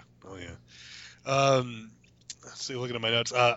Again, food for thought. Matsui's statement of God made a good monster to help me, which I thought was nice, and again more with Christian imagery, of, saying that God sent them. And then the funeral, a very kind of Christian funeral at the end as well. Yeah, you see the scientist and Pigmon buried with sort of made crosses as well, which was interesting for the time. So the fact that there is some religious imagery in this sci-fi show about giant monsters is again showing that it's not just a big monster mashup. Yeah, and I like the again them showing respect for the dead, and not just forgetting about them, because we don't see any of the other scientists other than Matsui. But there's still respect paid for them, and respect paid for Pigmon as well, which it's a nice touch. And there's it's one of those things that if it had been left out, I wouldn't have been terribly surprised by it, given the being made in 1966 and being ostensibly a kid show. But putting it in there, to me, just adds a lot to it. It feels like a real ending. Yeah, and it definitely gives it some resonance. I mean, you see people in other shows, you see people die all the time. I mean, Star Trek, going back in there again to Star Trek, there's a lot of times people die and you don't see the consequences of that. They just move on to the next show. At least at this, even though we didn't see the characters die, we have knowledge that they did pass away, and they're showing some sort of respect at the end of the show for their passing. So that's a credit to the show being more than just a giant monster smash 'em up. I like this one a lot. It's just a lot of fun as an episode. I love anytime we go to some crazy South Seas island and there's killer vines. It worked in Mothra and it works here. So help me God, to have Sunflan. And I love that for some now the spider shot, because we need it to, can also be like a heat gun. Yeah, it's like a giant hair dryer or a mini flamethrower almost. Yeah. So yeah. And it also, right before that, it does include one of my favorite Daikaiju shorthand bits. When the compasses go crazy, that means that there's something with really bad magnetic waves somewhere in the area. Again, it worked in Ghidorah the Three-Headed Monster, and it works here too. Well, and it's a simple effect. The compass spinning round and round like that. I'm certain it's a simple effect to do, but yeah, it does definitely show that there's something going on that's outside the norm. So yeah, it's good. Yeah, I said it's just a solid episode with a lot of monsters, a lot of fun. I really enjoyed watching this and both of them. Frankly, I really enjoyed watching both the episodes for this, for the show here tonight. And it's been about maybe 2 years or so since I've watched all these episodes, but you forget some of the little subtle things about them, and it's been a lot of fun to revisit them. And like you said, the little details that show why this is a show that has lasted over time and was able to launch and start a franchise. Oh yes, definitely. So any final thoughts on the Lawless Monster Zone? It was a good monster fight. It had a bit more meat on it as well. These shows are made to be fun, but there's also some thought put into them. So another good episode, really good. Agreed. A lot of this is, you can't go wrong with this one. You can find this one on Hulu if you want to check it out. If you want to see, Red King just go to town on Shandora, and again, also available on the Ultraman Complete Series DVD from Mill Creek. Definitely check this one out. It's a lot of fun, and you get to meet Red King, who comes back over and over and over, and his tiny head. To the point that in the Ultraman video game for the Nintendo systems, his only weapon that he does is he has a boulder. That just appears in his hand over and over, and he throws it. Does he ever drop it on his foot? In the Game Boy one you can't. I don't know if you can in the Super Nintendo one. That would be awesome if you shoot him with a Specium Ray and he drops it on his foot. Oh, that would be awesome. All right, we're going to take a quick break, and we'll be right back here on Earth Destruction Directive. Imagine you enter the world of the Shogun Warriors. They're on the move. There's Raideen with Delta Wing missiles, Dragoon with a star shooter, and Mazinga with a rocket launcher. The Shoguns. Imagine you command them to defend freedom, protect justice, and challenge evil. The Shoguns. They're ready to strike when you are. Shogun Warriors, Mazinga, Dragoon, Raideen, equipped with their own gear, each sold separately from Mattel. And we are back here on Earth Destruction Directive. And now we're going to take a look at a special treat, Shogun Warriors number 13. I know you must be excited, Sean, because I am excited. I love reading my Shogun Warriors comics every month here. Oh, yeah. I'm actually looking forward to this. I remember the Shogun Warrior toys as a kid. I remember the giant Raideen. And this was, not to spoil ahead, but I really enjoyed this. So let's hit this. All right, Shogun Warriors number 13 is cover dated February of 1980 and released November 6, 1979, with hat tip to Mike's Amazing World of Comics at dcindexes.com for that information. Our writer is Doug Mensch, our penciler Herb Trimpe, inker is Mike Esposito, letterer is John Costanza, colorist Bob Sharon, editor is Alan Milgram, and the editor-in-chief Jim Shooter, and our title is The Demonicus Scheme. On the moon, Dangard Ace is staked down to the lunar surface by the goons of Dr. Demonicus, and Dangard's pilot Ilongo Savage can do nothing but wait as the mighty Shogun is lifted and moved onto Demonicus's massive space station. Meanwhile, at the Shogun Sanctuary, Dr. Tambura contacts Richard Carson and Genji Odashu, who are tumbling off into deep space, unable to stop their momentum with their retro rockets on Raideen and Kambatra. Tambura directs them to save their energy until they fly into a nearby asteroid shower and use the relative inertia of the asteroids to slow their movement and turn around. The Shoguns do as directed, and they jet back towards the moon to save their captured compatriot. Back on Demonicus' station, Savage makes a play for freedom. First, he detonates one of Dangard Ace's power packs, making it look like the Shogun is completely disabled. But once the Shogun is released from the magnetic crane which was lifting him, he attacks with all of his reserves, sending Demonicus' men scattering. But the masked madman has other ideas and taunts Savage from a giant video screen. He reveals that his plan was to use the meteor from the previous issue to lure the Shoguns there, then strike the Earth with a second meteor as the forerunner in his bid to conquer the entire planet. Unbeknownst to Demonicus, Savage has been relaying his monologuing to the Shogun Sanctuary, and Charn hacks into a, quote, secret intelligence agency in North America, unquote, to get the skinny on Demonicus. A scientist who was scarred and discredited, he created 4 giant monsters and an army of so-called demon men before being stopped by an agent of the unnamed intelligence agency. The followers speculate that given that Demonicus uses cosmic energy to make his monsters, he is in space to do just that. Dr. Demonicus then takes the opportunity to fill in the rest of the blanks, telling Savage that he will use his own monstrous creations along with the 3 Shogun warriors to invade Earth and install himself as its leader. But a shouted alert from one of Demonicus' flunkies alerts Savage that Carson and Genji are close to the station, and Demonicus intends to blast them into the lunar surface so they too can be captured. Savage wastes no time as Dangard Ace tears through the hull and climbs on top of the space station, then manages to divert the laser weapon, allowing Raideen and Kambatra to land safely. Stalking back inside, the Shoguns begin to tear through the station, but are waylaid by a quartet of Demonicus' monsters, strange mutated things vaguely resembling dinosaurs. The Shoguns are outnumbered, but outclass their opponents, and through their superior teamwork and training are able to overcome the beasts. They continue moving forward, walking right through a force field screen and tearing into a secured room. Staring back at them are the bad doctor's latest creations. Cerberus, the Star Child, and the Hand of Five.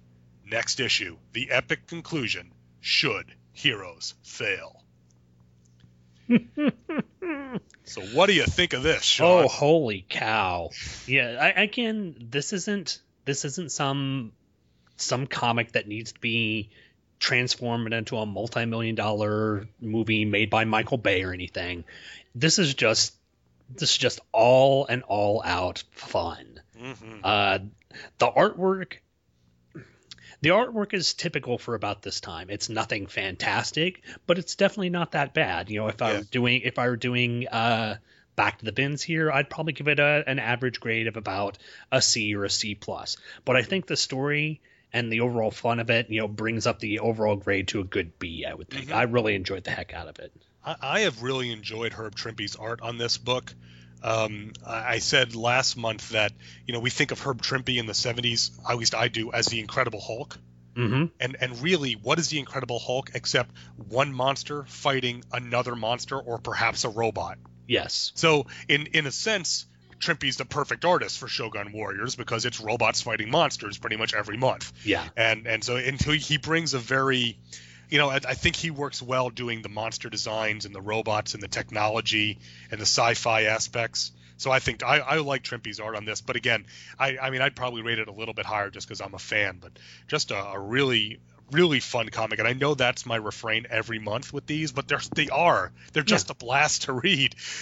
Yeah, I agree with you. The technology, I think Trimpe does a really great job with that. Do you want to go page for page through this, or how do you? Yeah, I've got a few notes here. Let's take a look at the cover. We get up close and personal with Dangard Ace. Mm-hmm. That's really good. He's got Kirby hands. I'll give him that. He's got the big squared fingers, but that's typical of them.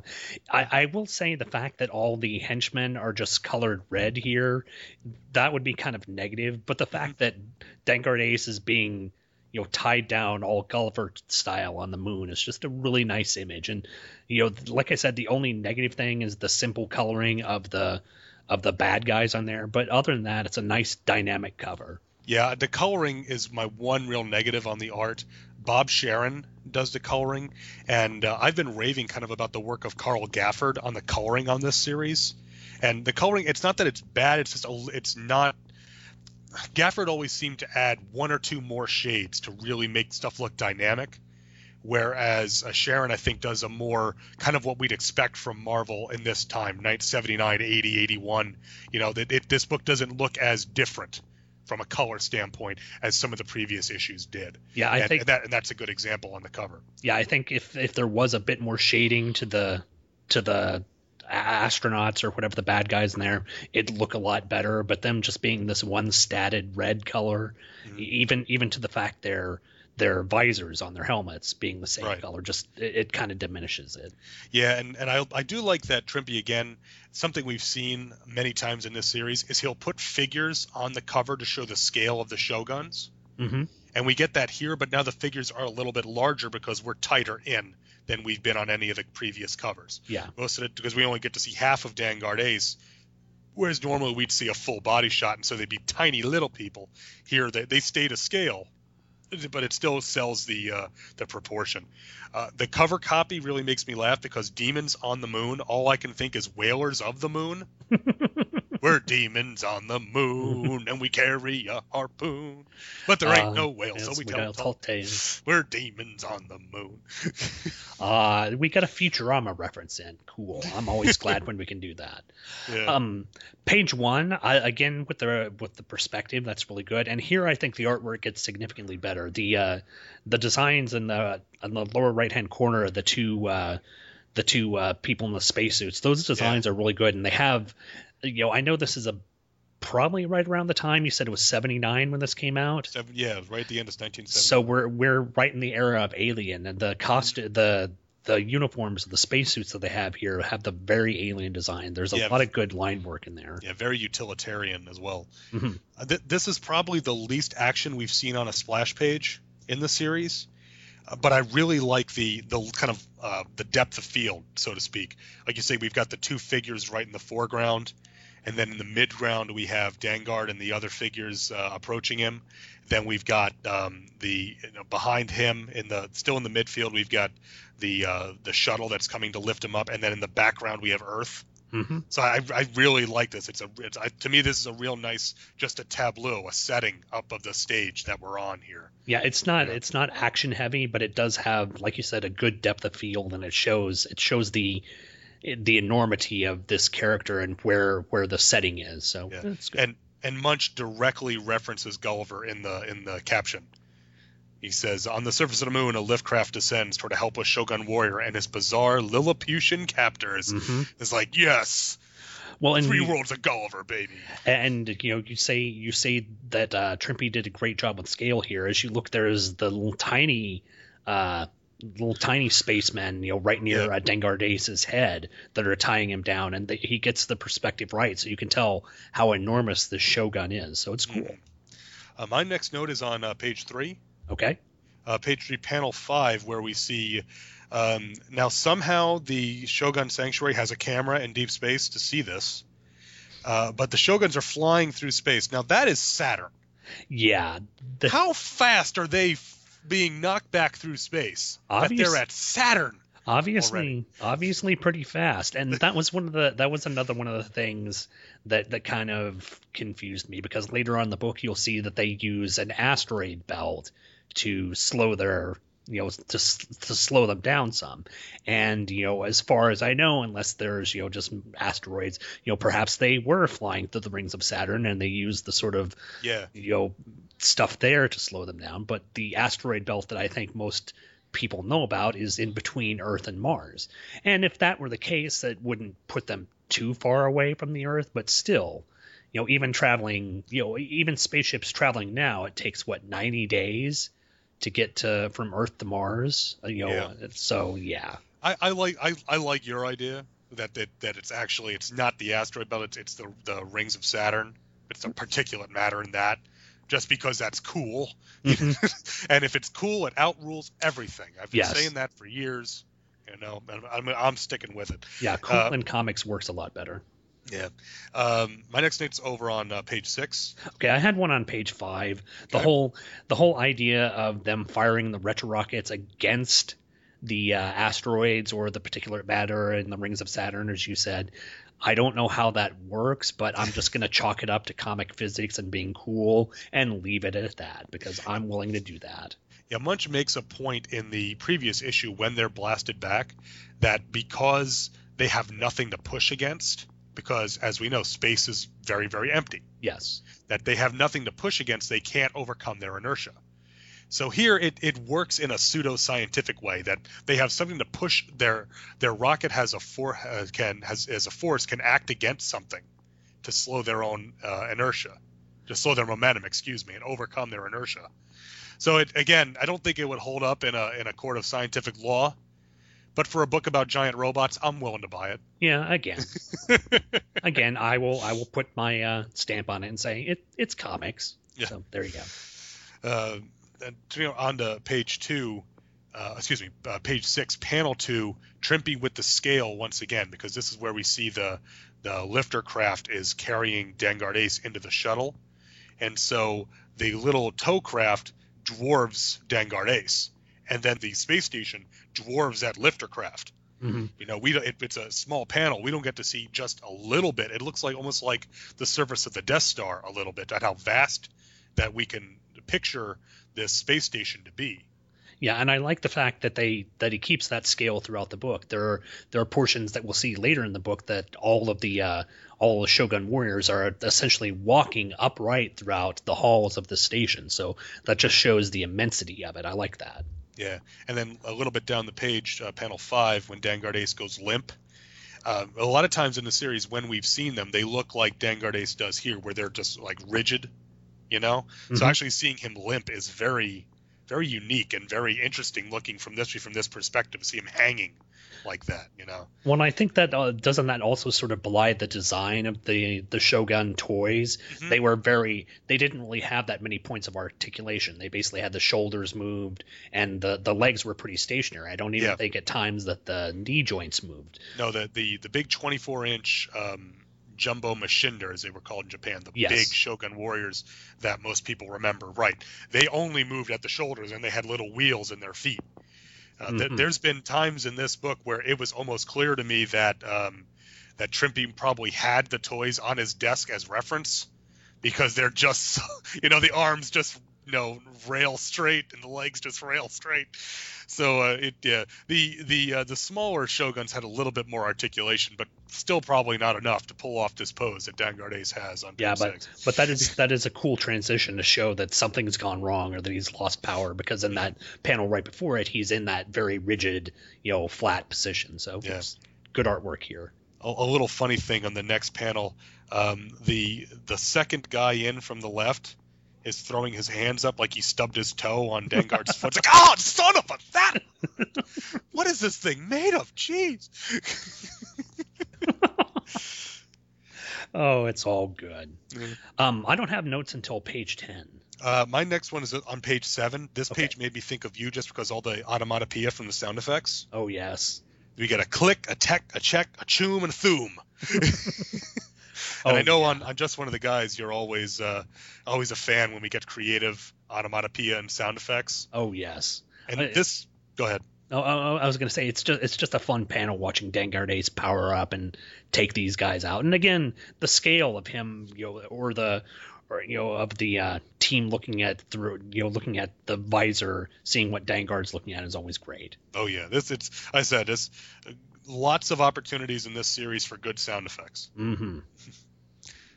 So you page 10? Yeah, page 10. I'm really down with the fact that Dr. Demonicus has a bitchin' giant HD screen TV, and it also makes me think that, if this guy can afford technology in the 1970s to build this kind of giant HD screen TV, again, why doesn't he just market that and sell that to the people and make millions that way? You could rule the planet that way, but I guess villainy. Why not? I think he went to Silver Age bad guy school. Mm-hmm. He's got the big view screen, nonstop monologuing. His goal is, his actual goal is world domination. Yeah, well, I mean, we're not talking, we're not talking the most, well thought out villain. He's a very, I'm not saying he's a crap villain, but he's very much of, he's very much of the stereotypical villain ilk. But he's, again, you take it in context, you take it as fun, and you just go with it. Oh yeah, Demonicus, I love him, and when he showed up last issue, I was like, oh, that's right. I knew he showed up elsewhere after Godzilla, but before tangling with the Avengers, but I didn't know it was here. So that was, and look, he's got a great kind of Silver Age look. I said last time, I think him and the Dread Knight shop have the same tailor. Oh yeah, the purple and all that, and the white fit. Yeah, it's something. What's your next note? I've got one on 15. Page 11. Mm-hmm. This whole thing here where Charn, he refers to S.H.I.E.L.D. as well as the events of the Marvel Godzilla series. Now, that's what he's talking about with, demonic, where this is what I got from a secret intelligence organization in North America and a daring agent of that agency, Okay. Now, I can understand why he can't talk about the Godzilla stuff because, Marvel had licensed Godzilla for a year and then they renewed the license for a second year. But by this point, the Godzilla comic had ended, I'm almost certain, because there was a period when Godzilla was being published at the same time as Shogun Warriors. But I think by this point, Godzilla had ended. So I can understand why they don't want to talk about that. But why can't they say S.H.I.E.L.D.? That's it's almost to me like they could, because Mensch wrote the Godzilla series, so obviously he knows this stuff. He's bringing in Demonicus clearly because it's one of his guys and it fits for the story. But it seems to me that this book has not had it has not specifically referenced the Marvel universe, but by Dr. Demonicus showing up, it does, because Godzilla took place in the Marvel Universe. I mean, S.H.I.E.L.D. was there, the Champions were there, so Demonicus was clearly in the Marvel Universe. So this ties it to the Marvel Universe. So I'm really just my the fanboy brain in me is concocting all these wild scenarios why Mensch can't say S.H.I.E.L.D.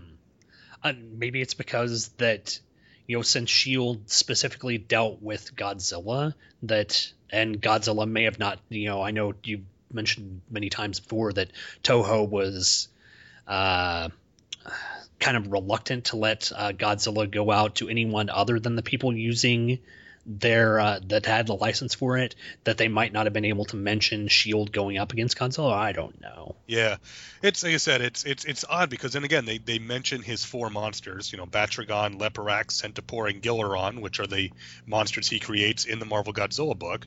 So it just odd, because it's I think about Hero for Hire when Luke Cage got his own book. Mm-hmm. It was 6 months before even though the series was set in the middle of New York in the Marvel Universe, it was half a year before Cage interacted with the Marvel Universe at large.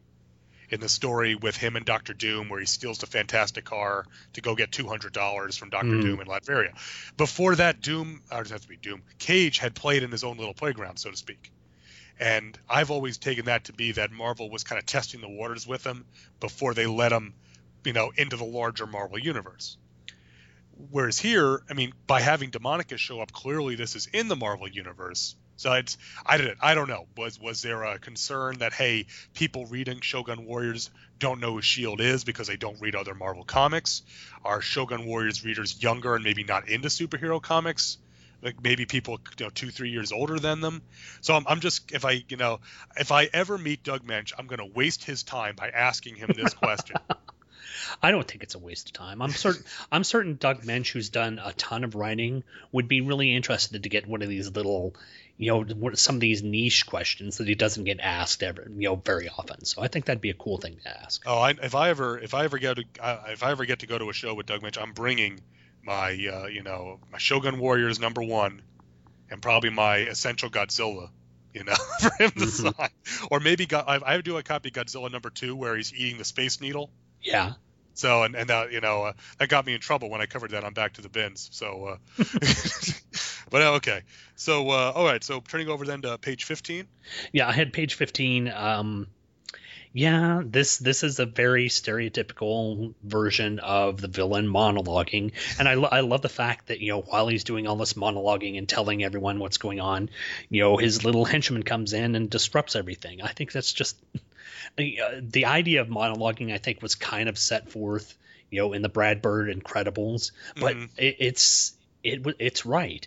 Villains at this point in time, Silver Age and sometimes even to the Bronze Age villains, would just spell out their plan for the hero without regard of anything going on. And I like that he kind of gets called out on it. So This is fun. I've always loved that phrase caught on immediately. Mm-hmm. Upon release of The Incredibles, we all were spent like, why didn't I think to call it that? That's exactly what he's doing.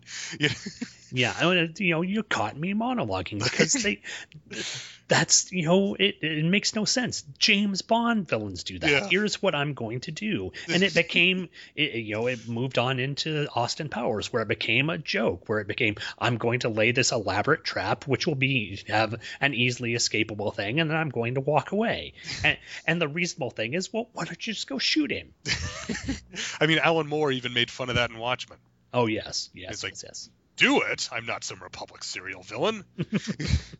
Yeah, I mean the monologuing in this is epic. It's epic. Yes, monologue. It is. And I like his little henchman has the fur collar, kind of like Baron Zemo. Oh yeah. Yeah. This again, all these guys have the same tailor, much like all the Flash rogues use the same tailor. Nice. Good. Want to have some real world continuity. Obviously, there's somebody out there making these supervillain costumes. He needs to feed his family too. Well, exactly, and maybe there is a design firm that makes these and mass produces them. It wouldn't be the henchmen have got to have uniforms to have a unified. If you're gonna take on the planet and try and overthrow it, it's nice to have a unified look. So I'm certain there are tailors out there who make costumes like this for their supervillain characters. Yeah, they're doing amazing things with jumpsuits nowadays. My next note is pages 18 and 19. Okay. I just really like this sequence of Vanguard Ace blasting through the hull with the Sharact and then literally dashing across the surface of the space station to divert the laser. It's got some great dynamic shots here, and then you know Dangar just running across the top of the space station. That I'm looking at panel 2 on page 19. That's just a really great shot. Yeah. However, the next panel, panel 3 there, you cut that off from the bottom half down, and you've got a kind of uncomfortable looking panel. Yeah, it's like with on Mystery Science Theater, the movie. Should we be seeing this? Yes. Yeah. Out of context. You take it out of context, that could look a bit uncomfortable. Like Vanguard Ace is firing off his laser, if you know what I mean. But Trimpe just has great storytelling here, of him tearing through and running. And again, considering the scale, the size of Vanguard Ace, and this is the surface of this craft is so large, he's running across it. It's just really well conveyed. Yeah, and he gets, he's able to make Vanguard Ace, like we said, this character that is usually very stiff and stoic, have a lot of dynamism in him as he's running across the surface of this. So it's really great. Yeah, my only, again, and panel 4 on page 19, where he actually diverts the laser, I think it looks good, but again, this is the kind of page where, or the kind of panel, I should say, where Carl Gafford previously he would add like a shade of orange and more black and really bring out, the explosion of color. Whereas this looks good, but to me, this is more kind of a standard type of look from Marvel from this era, this type of coloring in that panel. Yeah. It's not that it's bad. I just think that Gafford was being a little more creative with it. Yeah, I think, looking at the panel before it, panel 3, how dynamic that looks, and with the, you're seeing the lasers shoot off in the color. I think the coloring distinction between these two panels definitely does make that fourth one look somewhat diminished. Yeah, I mean, and Gafford's work to me was always, because he did a lot of things like this with beam weapons firing, and it just always popped out, And this looks good, but it doesn't have the same pop. My next note is on page 22. Yep. And the monster dinosaur things. These look like something that the Mad Thinker would have put against the Fantastic Four, doesn't it? If they were androids, perhaps. Yeah, I could imagine that. It's a unique design. They've got sort of the heads of, they're very reptilian, but they also have tentacled arms, and then they've got arms with like the giant Rock'em Sock'em, or not Rock'em Sock'em, but the Bop'em gloves on. Yes. So, but yeah, it's a unique design, but it's great to see these giant robots just taking out, big old funky looking lizards. Oh yeah, and I love the big doors, big enough for them to walk through. Yep, like I said, that the space station is designed, looks like it might have been designed specifically to have giant, Japanese robots walking through them. So that's cool.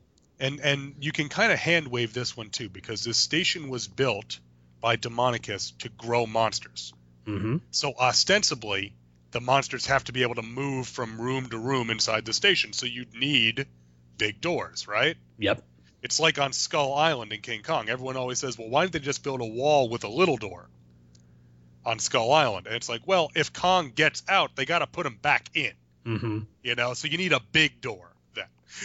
See, I used to be one of those wall with small door guys until I had that thought. It's like, what if Kong got out? They'd have to put him back. Wouldn't want to tear the wall down.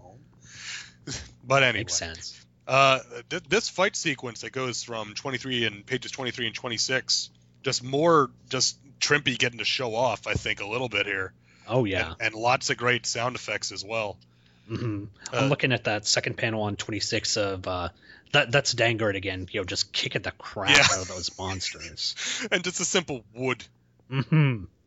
The panel before that, again, taken out of context, could be a little weird. Yeah, where is he shooting from exactly? Especially since it's also the female pilot he's shooting with the stuff there.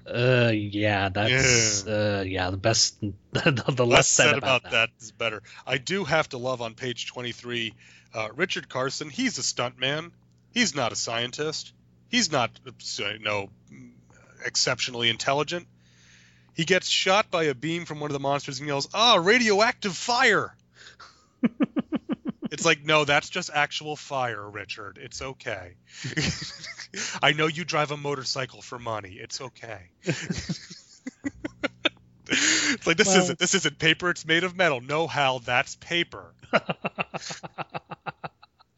Again, Mystery Science Theater. Yeah. We're having a great time here.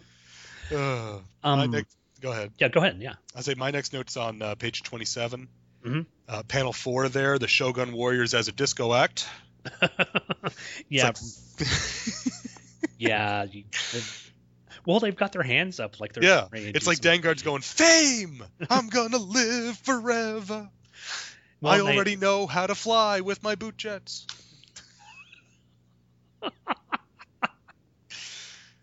Oh, Lord. Yeah, it's one of the things where he's sort of the only thing I would say limiting it is the fact that the coloring is just the simple red again, giving a little bit of shading between the coloring that could have made it even more dynamic. But yeah, the Shoguns doing their patented 70s disco moves is always nice to see.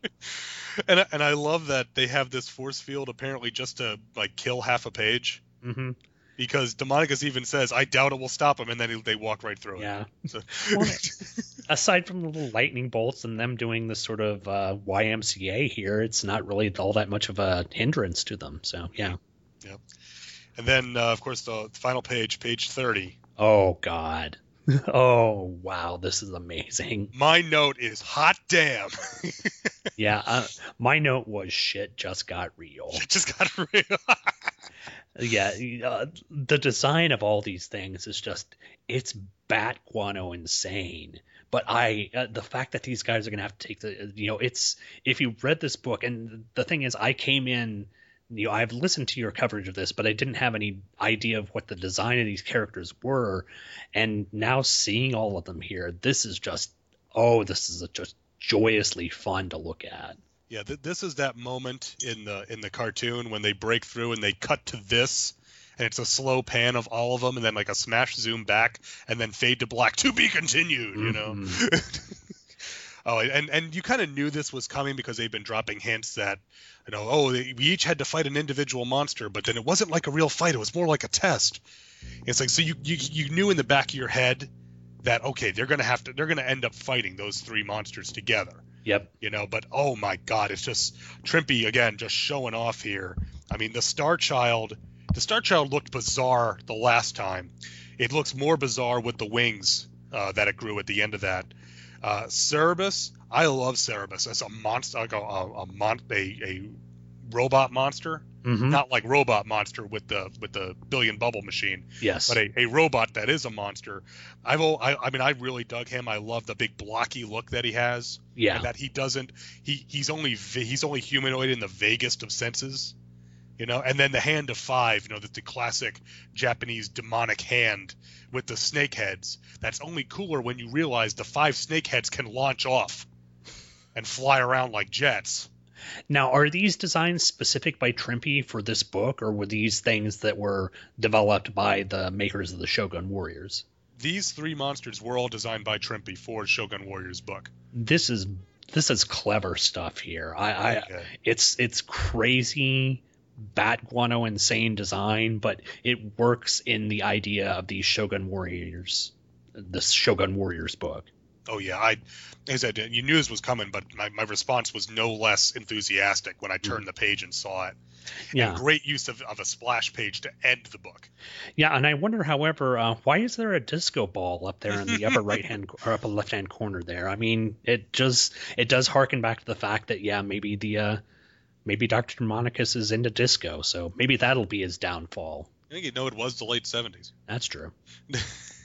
But yeah, overall, this was just a barrel of fun, and it makes me want to go. I did have to find these digitally through means other than going to my comic book store, but I do have all of them, so I'm going to go back and read the prior ones to this and then follow along as you do the show, because this has just been a ton of fun.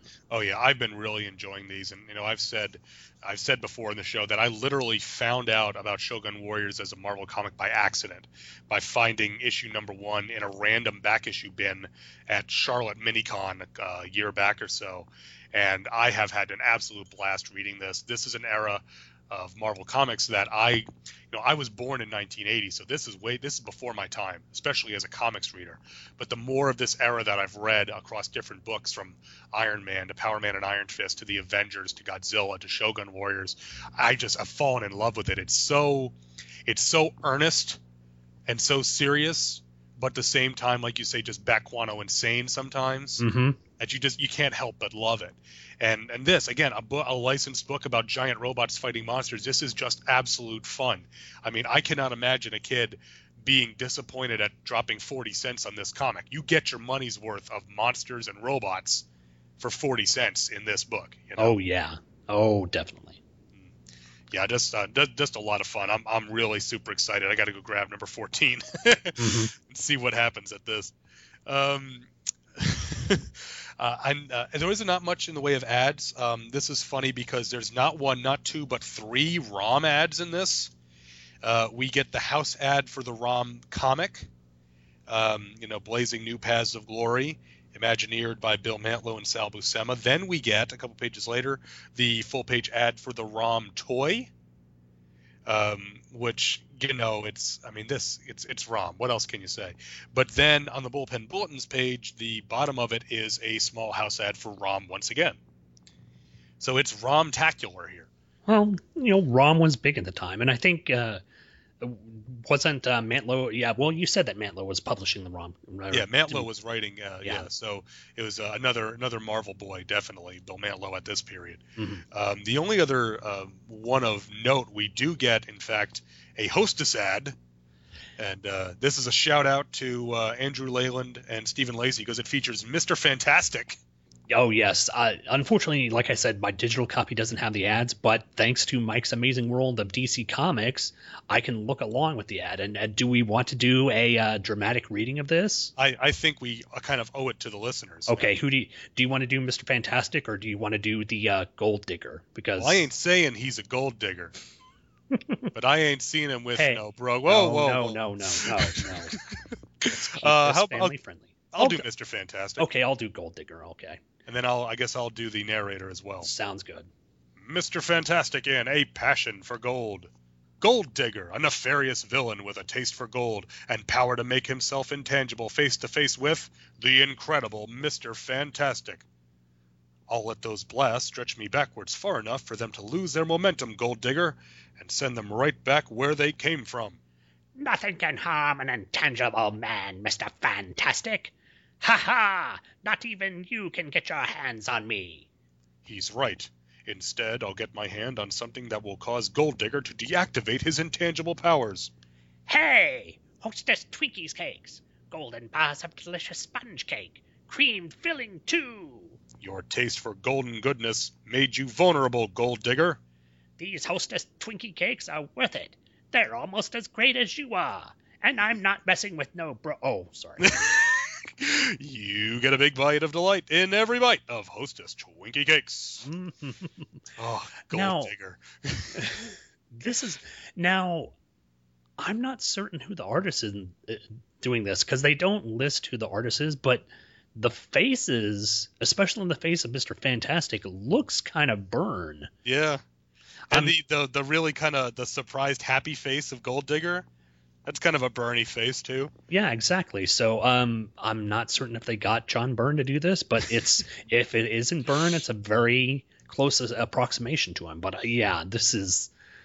and why just Mr. Fantastic? I mean, I guess they couldn't get the entire Fantastic Four. I know they had ones with the Human Torch and the Thing as well, but... Yeah, but the Human Torch and the Thing had their own books at one point. Mm-hmm. So Mr. Fantastic never did. Yeah, maybe he's just moonlighting, trying to get away from Sue and the damn kid.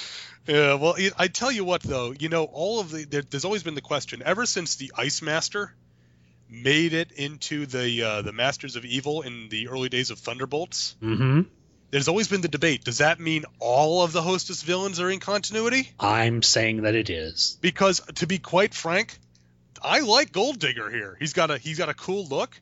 He looks kind of like if the Vision had a kid with the Oscar statuette. Mm-hmm. And he's got sort of, the Lex Luthor high collar type look as well. And the Luke classic Cage's belt. from Luke Cage's 90s tiara belt. But then he's got the totally random power of being intangible, because as we all know, gold is by its natural atomic nature intangible. Yeah, well, of course, if you know anything about science, you should know that, which is why he's a perfect foil for Mr. Fantastic. Oh, yeah, I like Gold Digger, and again, you say the name like Goldfinger, and you get the song reference. It's all good. Oh yes, I love those Velveeta commercials. He's just a liquid gold digger. Oh. This was just a barrel of fun. Luke, I can't tell you how much I've enjoyed talking to you about these shows and this comic. It's been great. Oh, yeah. Well, I figure it's the least I can do to pay you back after you had me on to talk about Iron Lantern. Oh, well, just one of the guys. That was fun as well. And I'm glad that you were able to, kind of clue me into that, because there were a couple of references that I wouldn't have gotten unless you were there to fill me in on it. So thank you for doing that. We are going to take another real quick break. Plug a promo in here, and we'll be right back to close out the show here on Earth Destruction Directive. Here at Quark's, customer satisfaction is our primary concern. I'd say we just found our way into a wormhole. I'm Kira Nerys. Lieutenant Commander Worf, reporting for duty, sir. You're the best crew any captain ever had. This may be the last time we're all together. This will shortly become a leading center of commerce and of scientific exploration. And for Starfleet, one of our most important posts. It is quite simply, Commander, the journey you have always been destined to take. Sensors are not functioning. We've lost all contact with the space station. What the hell is happening out there? Shields up. Damage report. Battle stations. I'm Captain Benjamin Sisko. Welcome to Deep Space Nine. Listen to the Prophets, a Deep Space Nine Two True Freaks presentation with Sean Engel and Andrew Leyland. And now with 100% more Paul Spataro.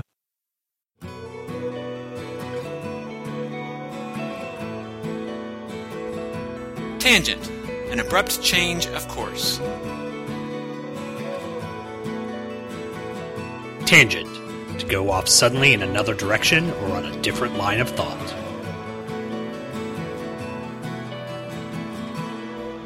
Tangent, a comic event featuring brand new characters with very familiar names. I'm waking up to ash and dust. I wipe my brow and I sweat my rust. I'm breathing in the chemicals. I'm breaking in, shaping up, then checking out on the prison bus. This is it, the apocalypse. Whoa, I'm waking up. I feel it in my bones. Enough to make my system blow. Welcome to the new age, to the new age. Welcome to the new age, to the new age.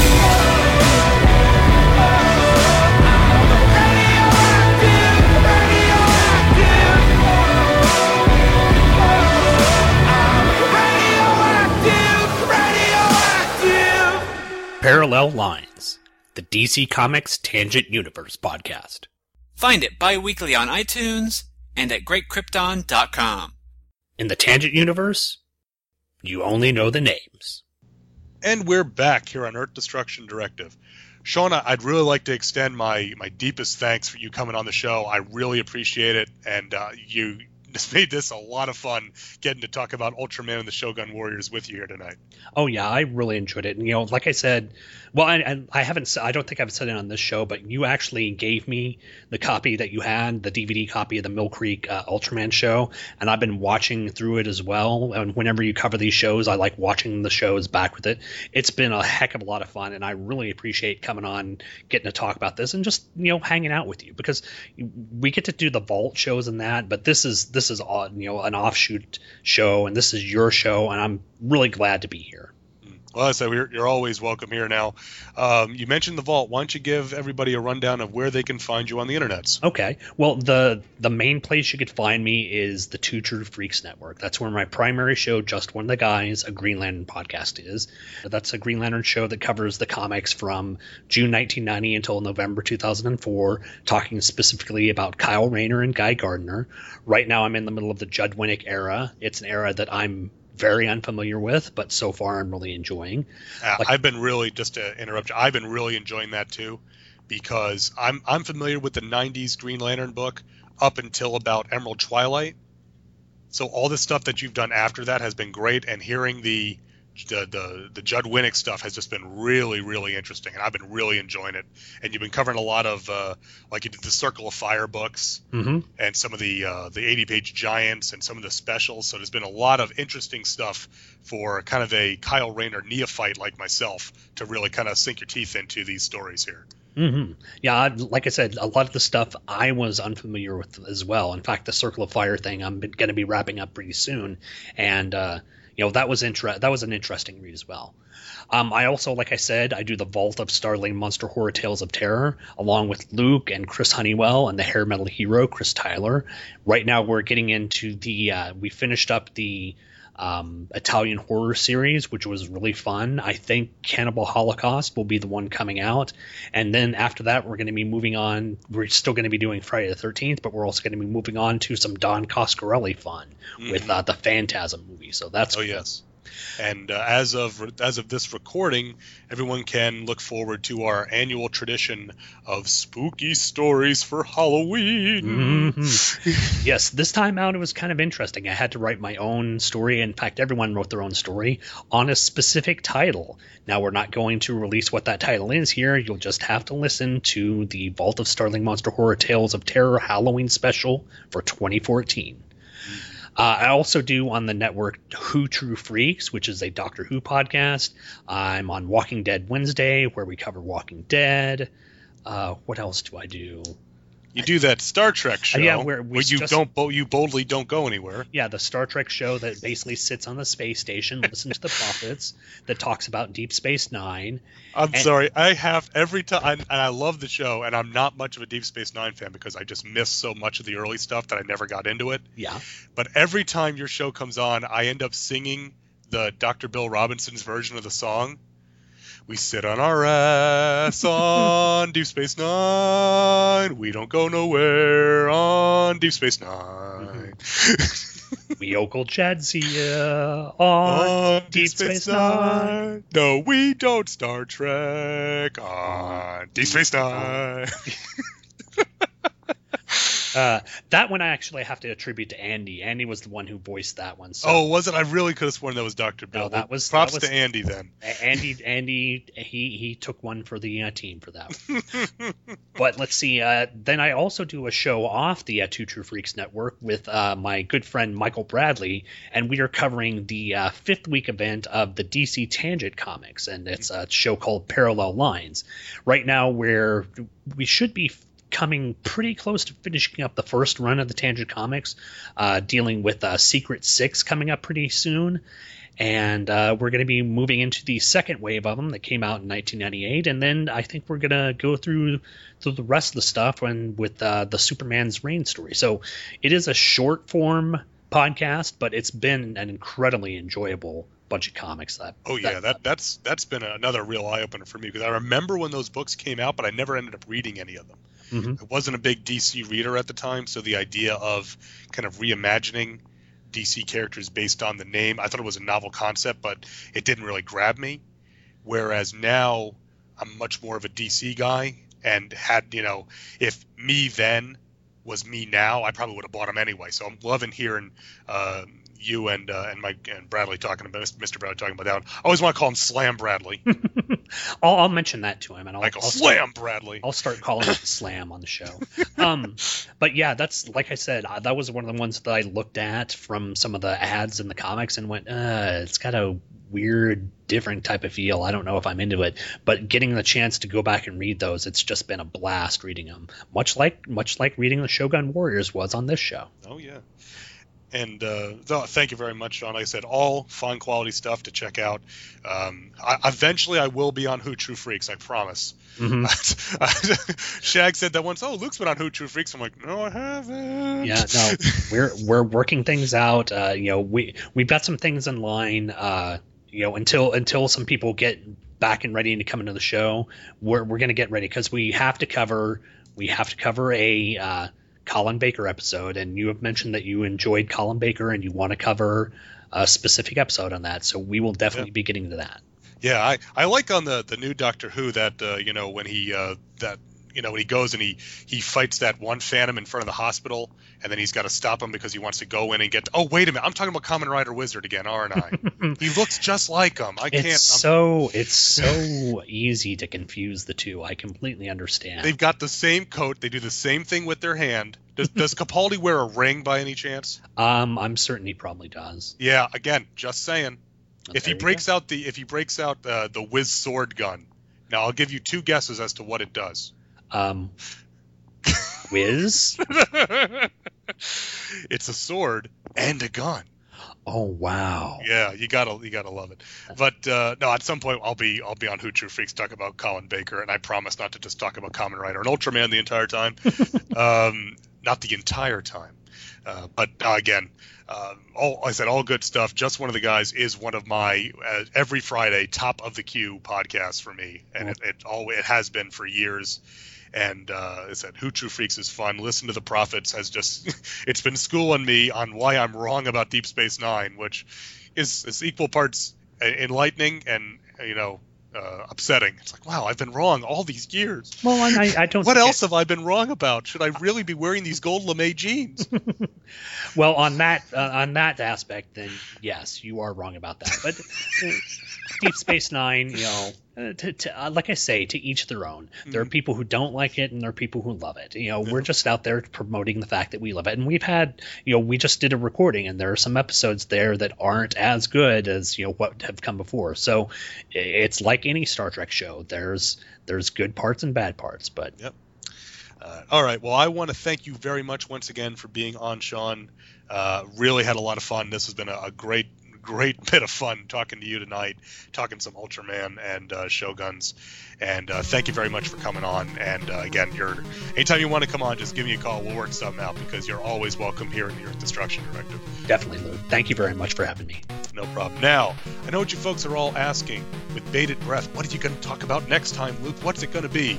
Well, we are going to be taking a hard turn back into film, but we're not going to be taking a look at a Toho film. We're going to be going over to Dai to take a look at Daimajin from 1966, the first of the three Daimajin films from Dai, kind of their sister series to their Gamera films, which features equal parts samurai story and giant monsters as the evil stone idol Daimajin comes to life at the end of this story. We're also going to be taking a look at Shogun Warriors number 14, where Demonicus pits his creations against the Shoguns in what should be an epic throwdown of epic epicness from Munch, Shrimpy and Company. So definitely looking forward to both of that. If you want to check out Daimajin, the entire trilogy is available on DVD and Blu-ray. Definitely worth picking up. You might be interested in this, Sean, because it really is. I'm not just going to spoil a little bit. It's like 75% of the movie is like costume samurai movie, and then the last 25% is giant monster. Wow. Yeah. That sounds like an interesting mashup. Oh yeah, it plays at both parts of it seriously. That's the thing. It treats both parts with equal respect. So it's really a good one. And all the three of them are available in one nice package, either Blu-ray or DVD, depending on what format you prefer. So worth checking out. So hope everybody will check those out. Come back and join us next time and talk about Shogun Warriors and Daimajin. And until then, keep them stomping.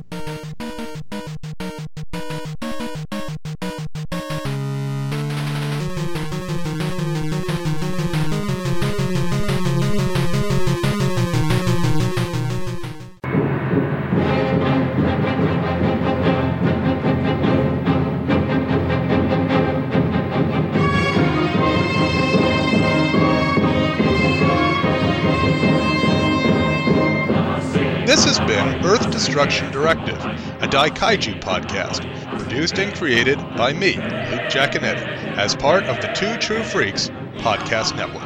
This is a fan work celebrating the history and culture of Japanese giant monsters. All movies, TV shows, comic books, characters, and other intellectual property are copyright their respective copyright holders, and no infringement is intended or implied. If you'd like to send an email to the show, you can email me at earthdestructiondirective@yahoo.com. I respond to all emails, and if you send in some comments, we will read them on the show. If you'd like to visit our forum, you can head over to www.forumforgeeks.com and come on down to the Two True Freaks section. All episodes of Earth Destruction Directive can be found at twotruefreaks.com. And if you want to buy something discussed on the show, head over to twotruefreaks.com and click on the Amazon.com link on the front page. Anything you buy during your next Amazon session after clicking that link will help keep the lights on here at Two True Freaks. You can also find me on Twitter with the handle LJacone. That's LJACONE. Thanks for listening, and be sure to come back next time for more city-stomping fun on Earth Destruction Directive.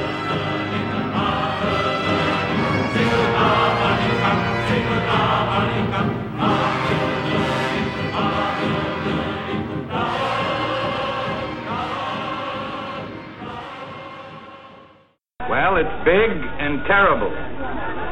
More frightening than I ever thought possible. I was very tempted to do that, and we will return with the second half of Days of Our Lives after this. Oh, Lord. There was a blogger. I don't know if he's still doing it anymore. He used to do a thing. It was gay porn or pro wrestling, and he would just show random picture of two sweaty dudes. And sometimes I'd recognize him, like, okay, that's Chris Masters. He's a wrestler. I know that one for a fact. Now it's all this hybrid MMA style, and everybody there, and there's no no biting, no small joint attacks, no the one that is my brother at maybe at this point was, what happened? Did you get in there and you tickle the guy? He said the code says no acts of cowardice. Does tickling count as cowardice? What are you gonna do to that? He's tickling me, man. I know. I guarantee if someone started tickling me, I'd be just like, you win. I'm getting out of here. I don't want nothing to do with this. It's frustrating to me because I'd love to be able to do something like that with Doctor Who, except we get BBC America, but I don't get it on my cable package. Mm-hmm. So I'm behind on watching Doctor Who simply because it is licensed but not available to me. Yeah. So, I mean, as much as I make fun of Peter Capaldi and Kamen Rider Wizard, for one thing, he's a lot older than Haruto. So, but another thing is that it actually looks really interesting, and I'd love to watch it. I've really I've really enjoyed Peter Capaldi as the Doctor. Unfortunately, I haven't really enjoyed like the supporting cast, like Clara. I'm kind of cold on, and this Mr. Pink character, I think Andy kind of hit me when we did the Seeds of Doom, the Seeds of Doom Who True Freaks that we did a while back. Which was a great one because it has a Daikaiju in it. Mm-hmm. It's got a giant plant monster in it, and it was awesome. It's like green mons. Mm-hmm. But the thing was, Andy said, what I want is good stories told well. Right. And that's what Seeds of Doom was. It was a good story told well. But the current Doctor Who seems to be, we have to build on this ongoing plot, and we have to seed things about what's going on with this character in quote-unquote heaven, and who is this mysterious woman, and where are all these people going. If it was just the overall plots and not building towards a season finale, I think I'd be enjoying it more. But it's good. It's not blowing my socks off. I think part of the problem with Doctor Who as far as doing that is you only get, 13 episodes a season? Whereas, again, I'm going to keep bringing it back to Wizard because I just finished watching it. There are 53 episodes of Kamen Rider Wizard. Now, the last 52 and 53 are a two-part crossover to introduce the new character, so I'm not counting them. So from episode 1 to episode 51, you have 51 episodes to introduce these overarching elements that are going to come to play in the finale. Okay? So that's 4 times as much as you get on a season of Doctor Who. Yep. And now, admittedly, Kamen Rider Wizard is a half-hour show instead of an hour, but that's still a lot of times that you can tell a lot of individual stories, but also introduce mysteries. Okay, who is Wise Man? Who is the White Wizard? What is Koyomi's origin? Why does Gremlin act the way he does? All that stuff, because you have time to stretch your legs in it and still work the formula, so to speak, to turn the engine on the standard stories. I think if you had 26 episodes, let's just say, of Doctor Who, you could have more stories where, okay, it's the Doctor and Clara warp in someplace and have to do something, and not have to build that because you have more room to stretch your legs. There's not so much of an economy. Yep. I fully agree. Yeah, the fact that it is limited to that number of episodes does mean you have to get your story done in a certain amount of time. Yeah, and that's one of the strengths of the tokusatsu shows being typically running for a year weekly. They get their 52, 53 episodes, and they have a lot. There's an episode of Tokyuger where they go to a bathhouse because Akira, the Toku number 6, the guy who's the orange, Tokyo Orange, he loves bathhouses. So they go to a bathhouse, and it's basically just a comic relief episode of them at a bathhouse, with a shadow monster fight at the end. But we get to see them, learn about Japanese bathhouse etiquette, and and all this stuff. And it's like, you don't feel like you've lost anything because it's only one episode out of 50 instead of 1 out of 13. Yeah. It's 2% of the series, not 20, not 10% of it. Yeah. So, did you watch the next episode of Tokyuga? No, I have not seen that. I saw the one, like I said, the one with the Table Brothers, and I was like, and then of course, the conductor meeting the head conductor of president, the president. I was like, mother of God. What is going through, because I expect, random weirdness with the sort of Sentai characters and the villains they're fighting. That's fine. I'm accustomed to that. And the giant trains transforming into the Super Sentai to take them on. But the giant rabbit head? Yeah. There's no foreshadowing or explanation given whatsoever. He's just a giant rabbit. And I thought it was weird enough with the conductor with the little puppet, ticket, the ticket, the sort of sock monkey type puppet that he's talking about. I was like, there's a WTF moment if I ever saw one. I was hoping that you were going to say one of the revelations was what's her name? Wagon? Wagon, does a little striptease, because I wouldn't mind that. I tell you, I got to find the one. There's at the beginning of one episode where she is just. She's by herself in their main train car, just like posing and taking selfies. Oh my god! We're like laying down with her ass in the air and go click, and just taking pictures of herself in sexy poses. Oh my goodness! Yeah, she makes me feel uncomfortable, and I know. You've got the Super Sentai shows, you got the Power Rangers shows, and I know everyone who watched Power Rangers when they started had a crush on the Pink Ranger or the Yellow Ranger. Mm-hmm. But man, this just takes it to another level. And the fact that Wagon, that you pointed out, the fact that she basically has handlebars on her head, just makes it all the more uncomfortable. Yeah, I mean, at least with everybody loved Amy Jo Johnson, but I really liked Thuy Trang, the original Yellow Ranger. Mm-hmm. And it's like, okay, you see them, you at least see their faces. Yes. Wagon, every inch of her is covered. All you have is her voice. And you're pretty sure it's not the same person acting as her who's playing her voice also. Yeah. And it's just it's creepy and hot at the same time.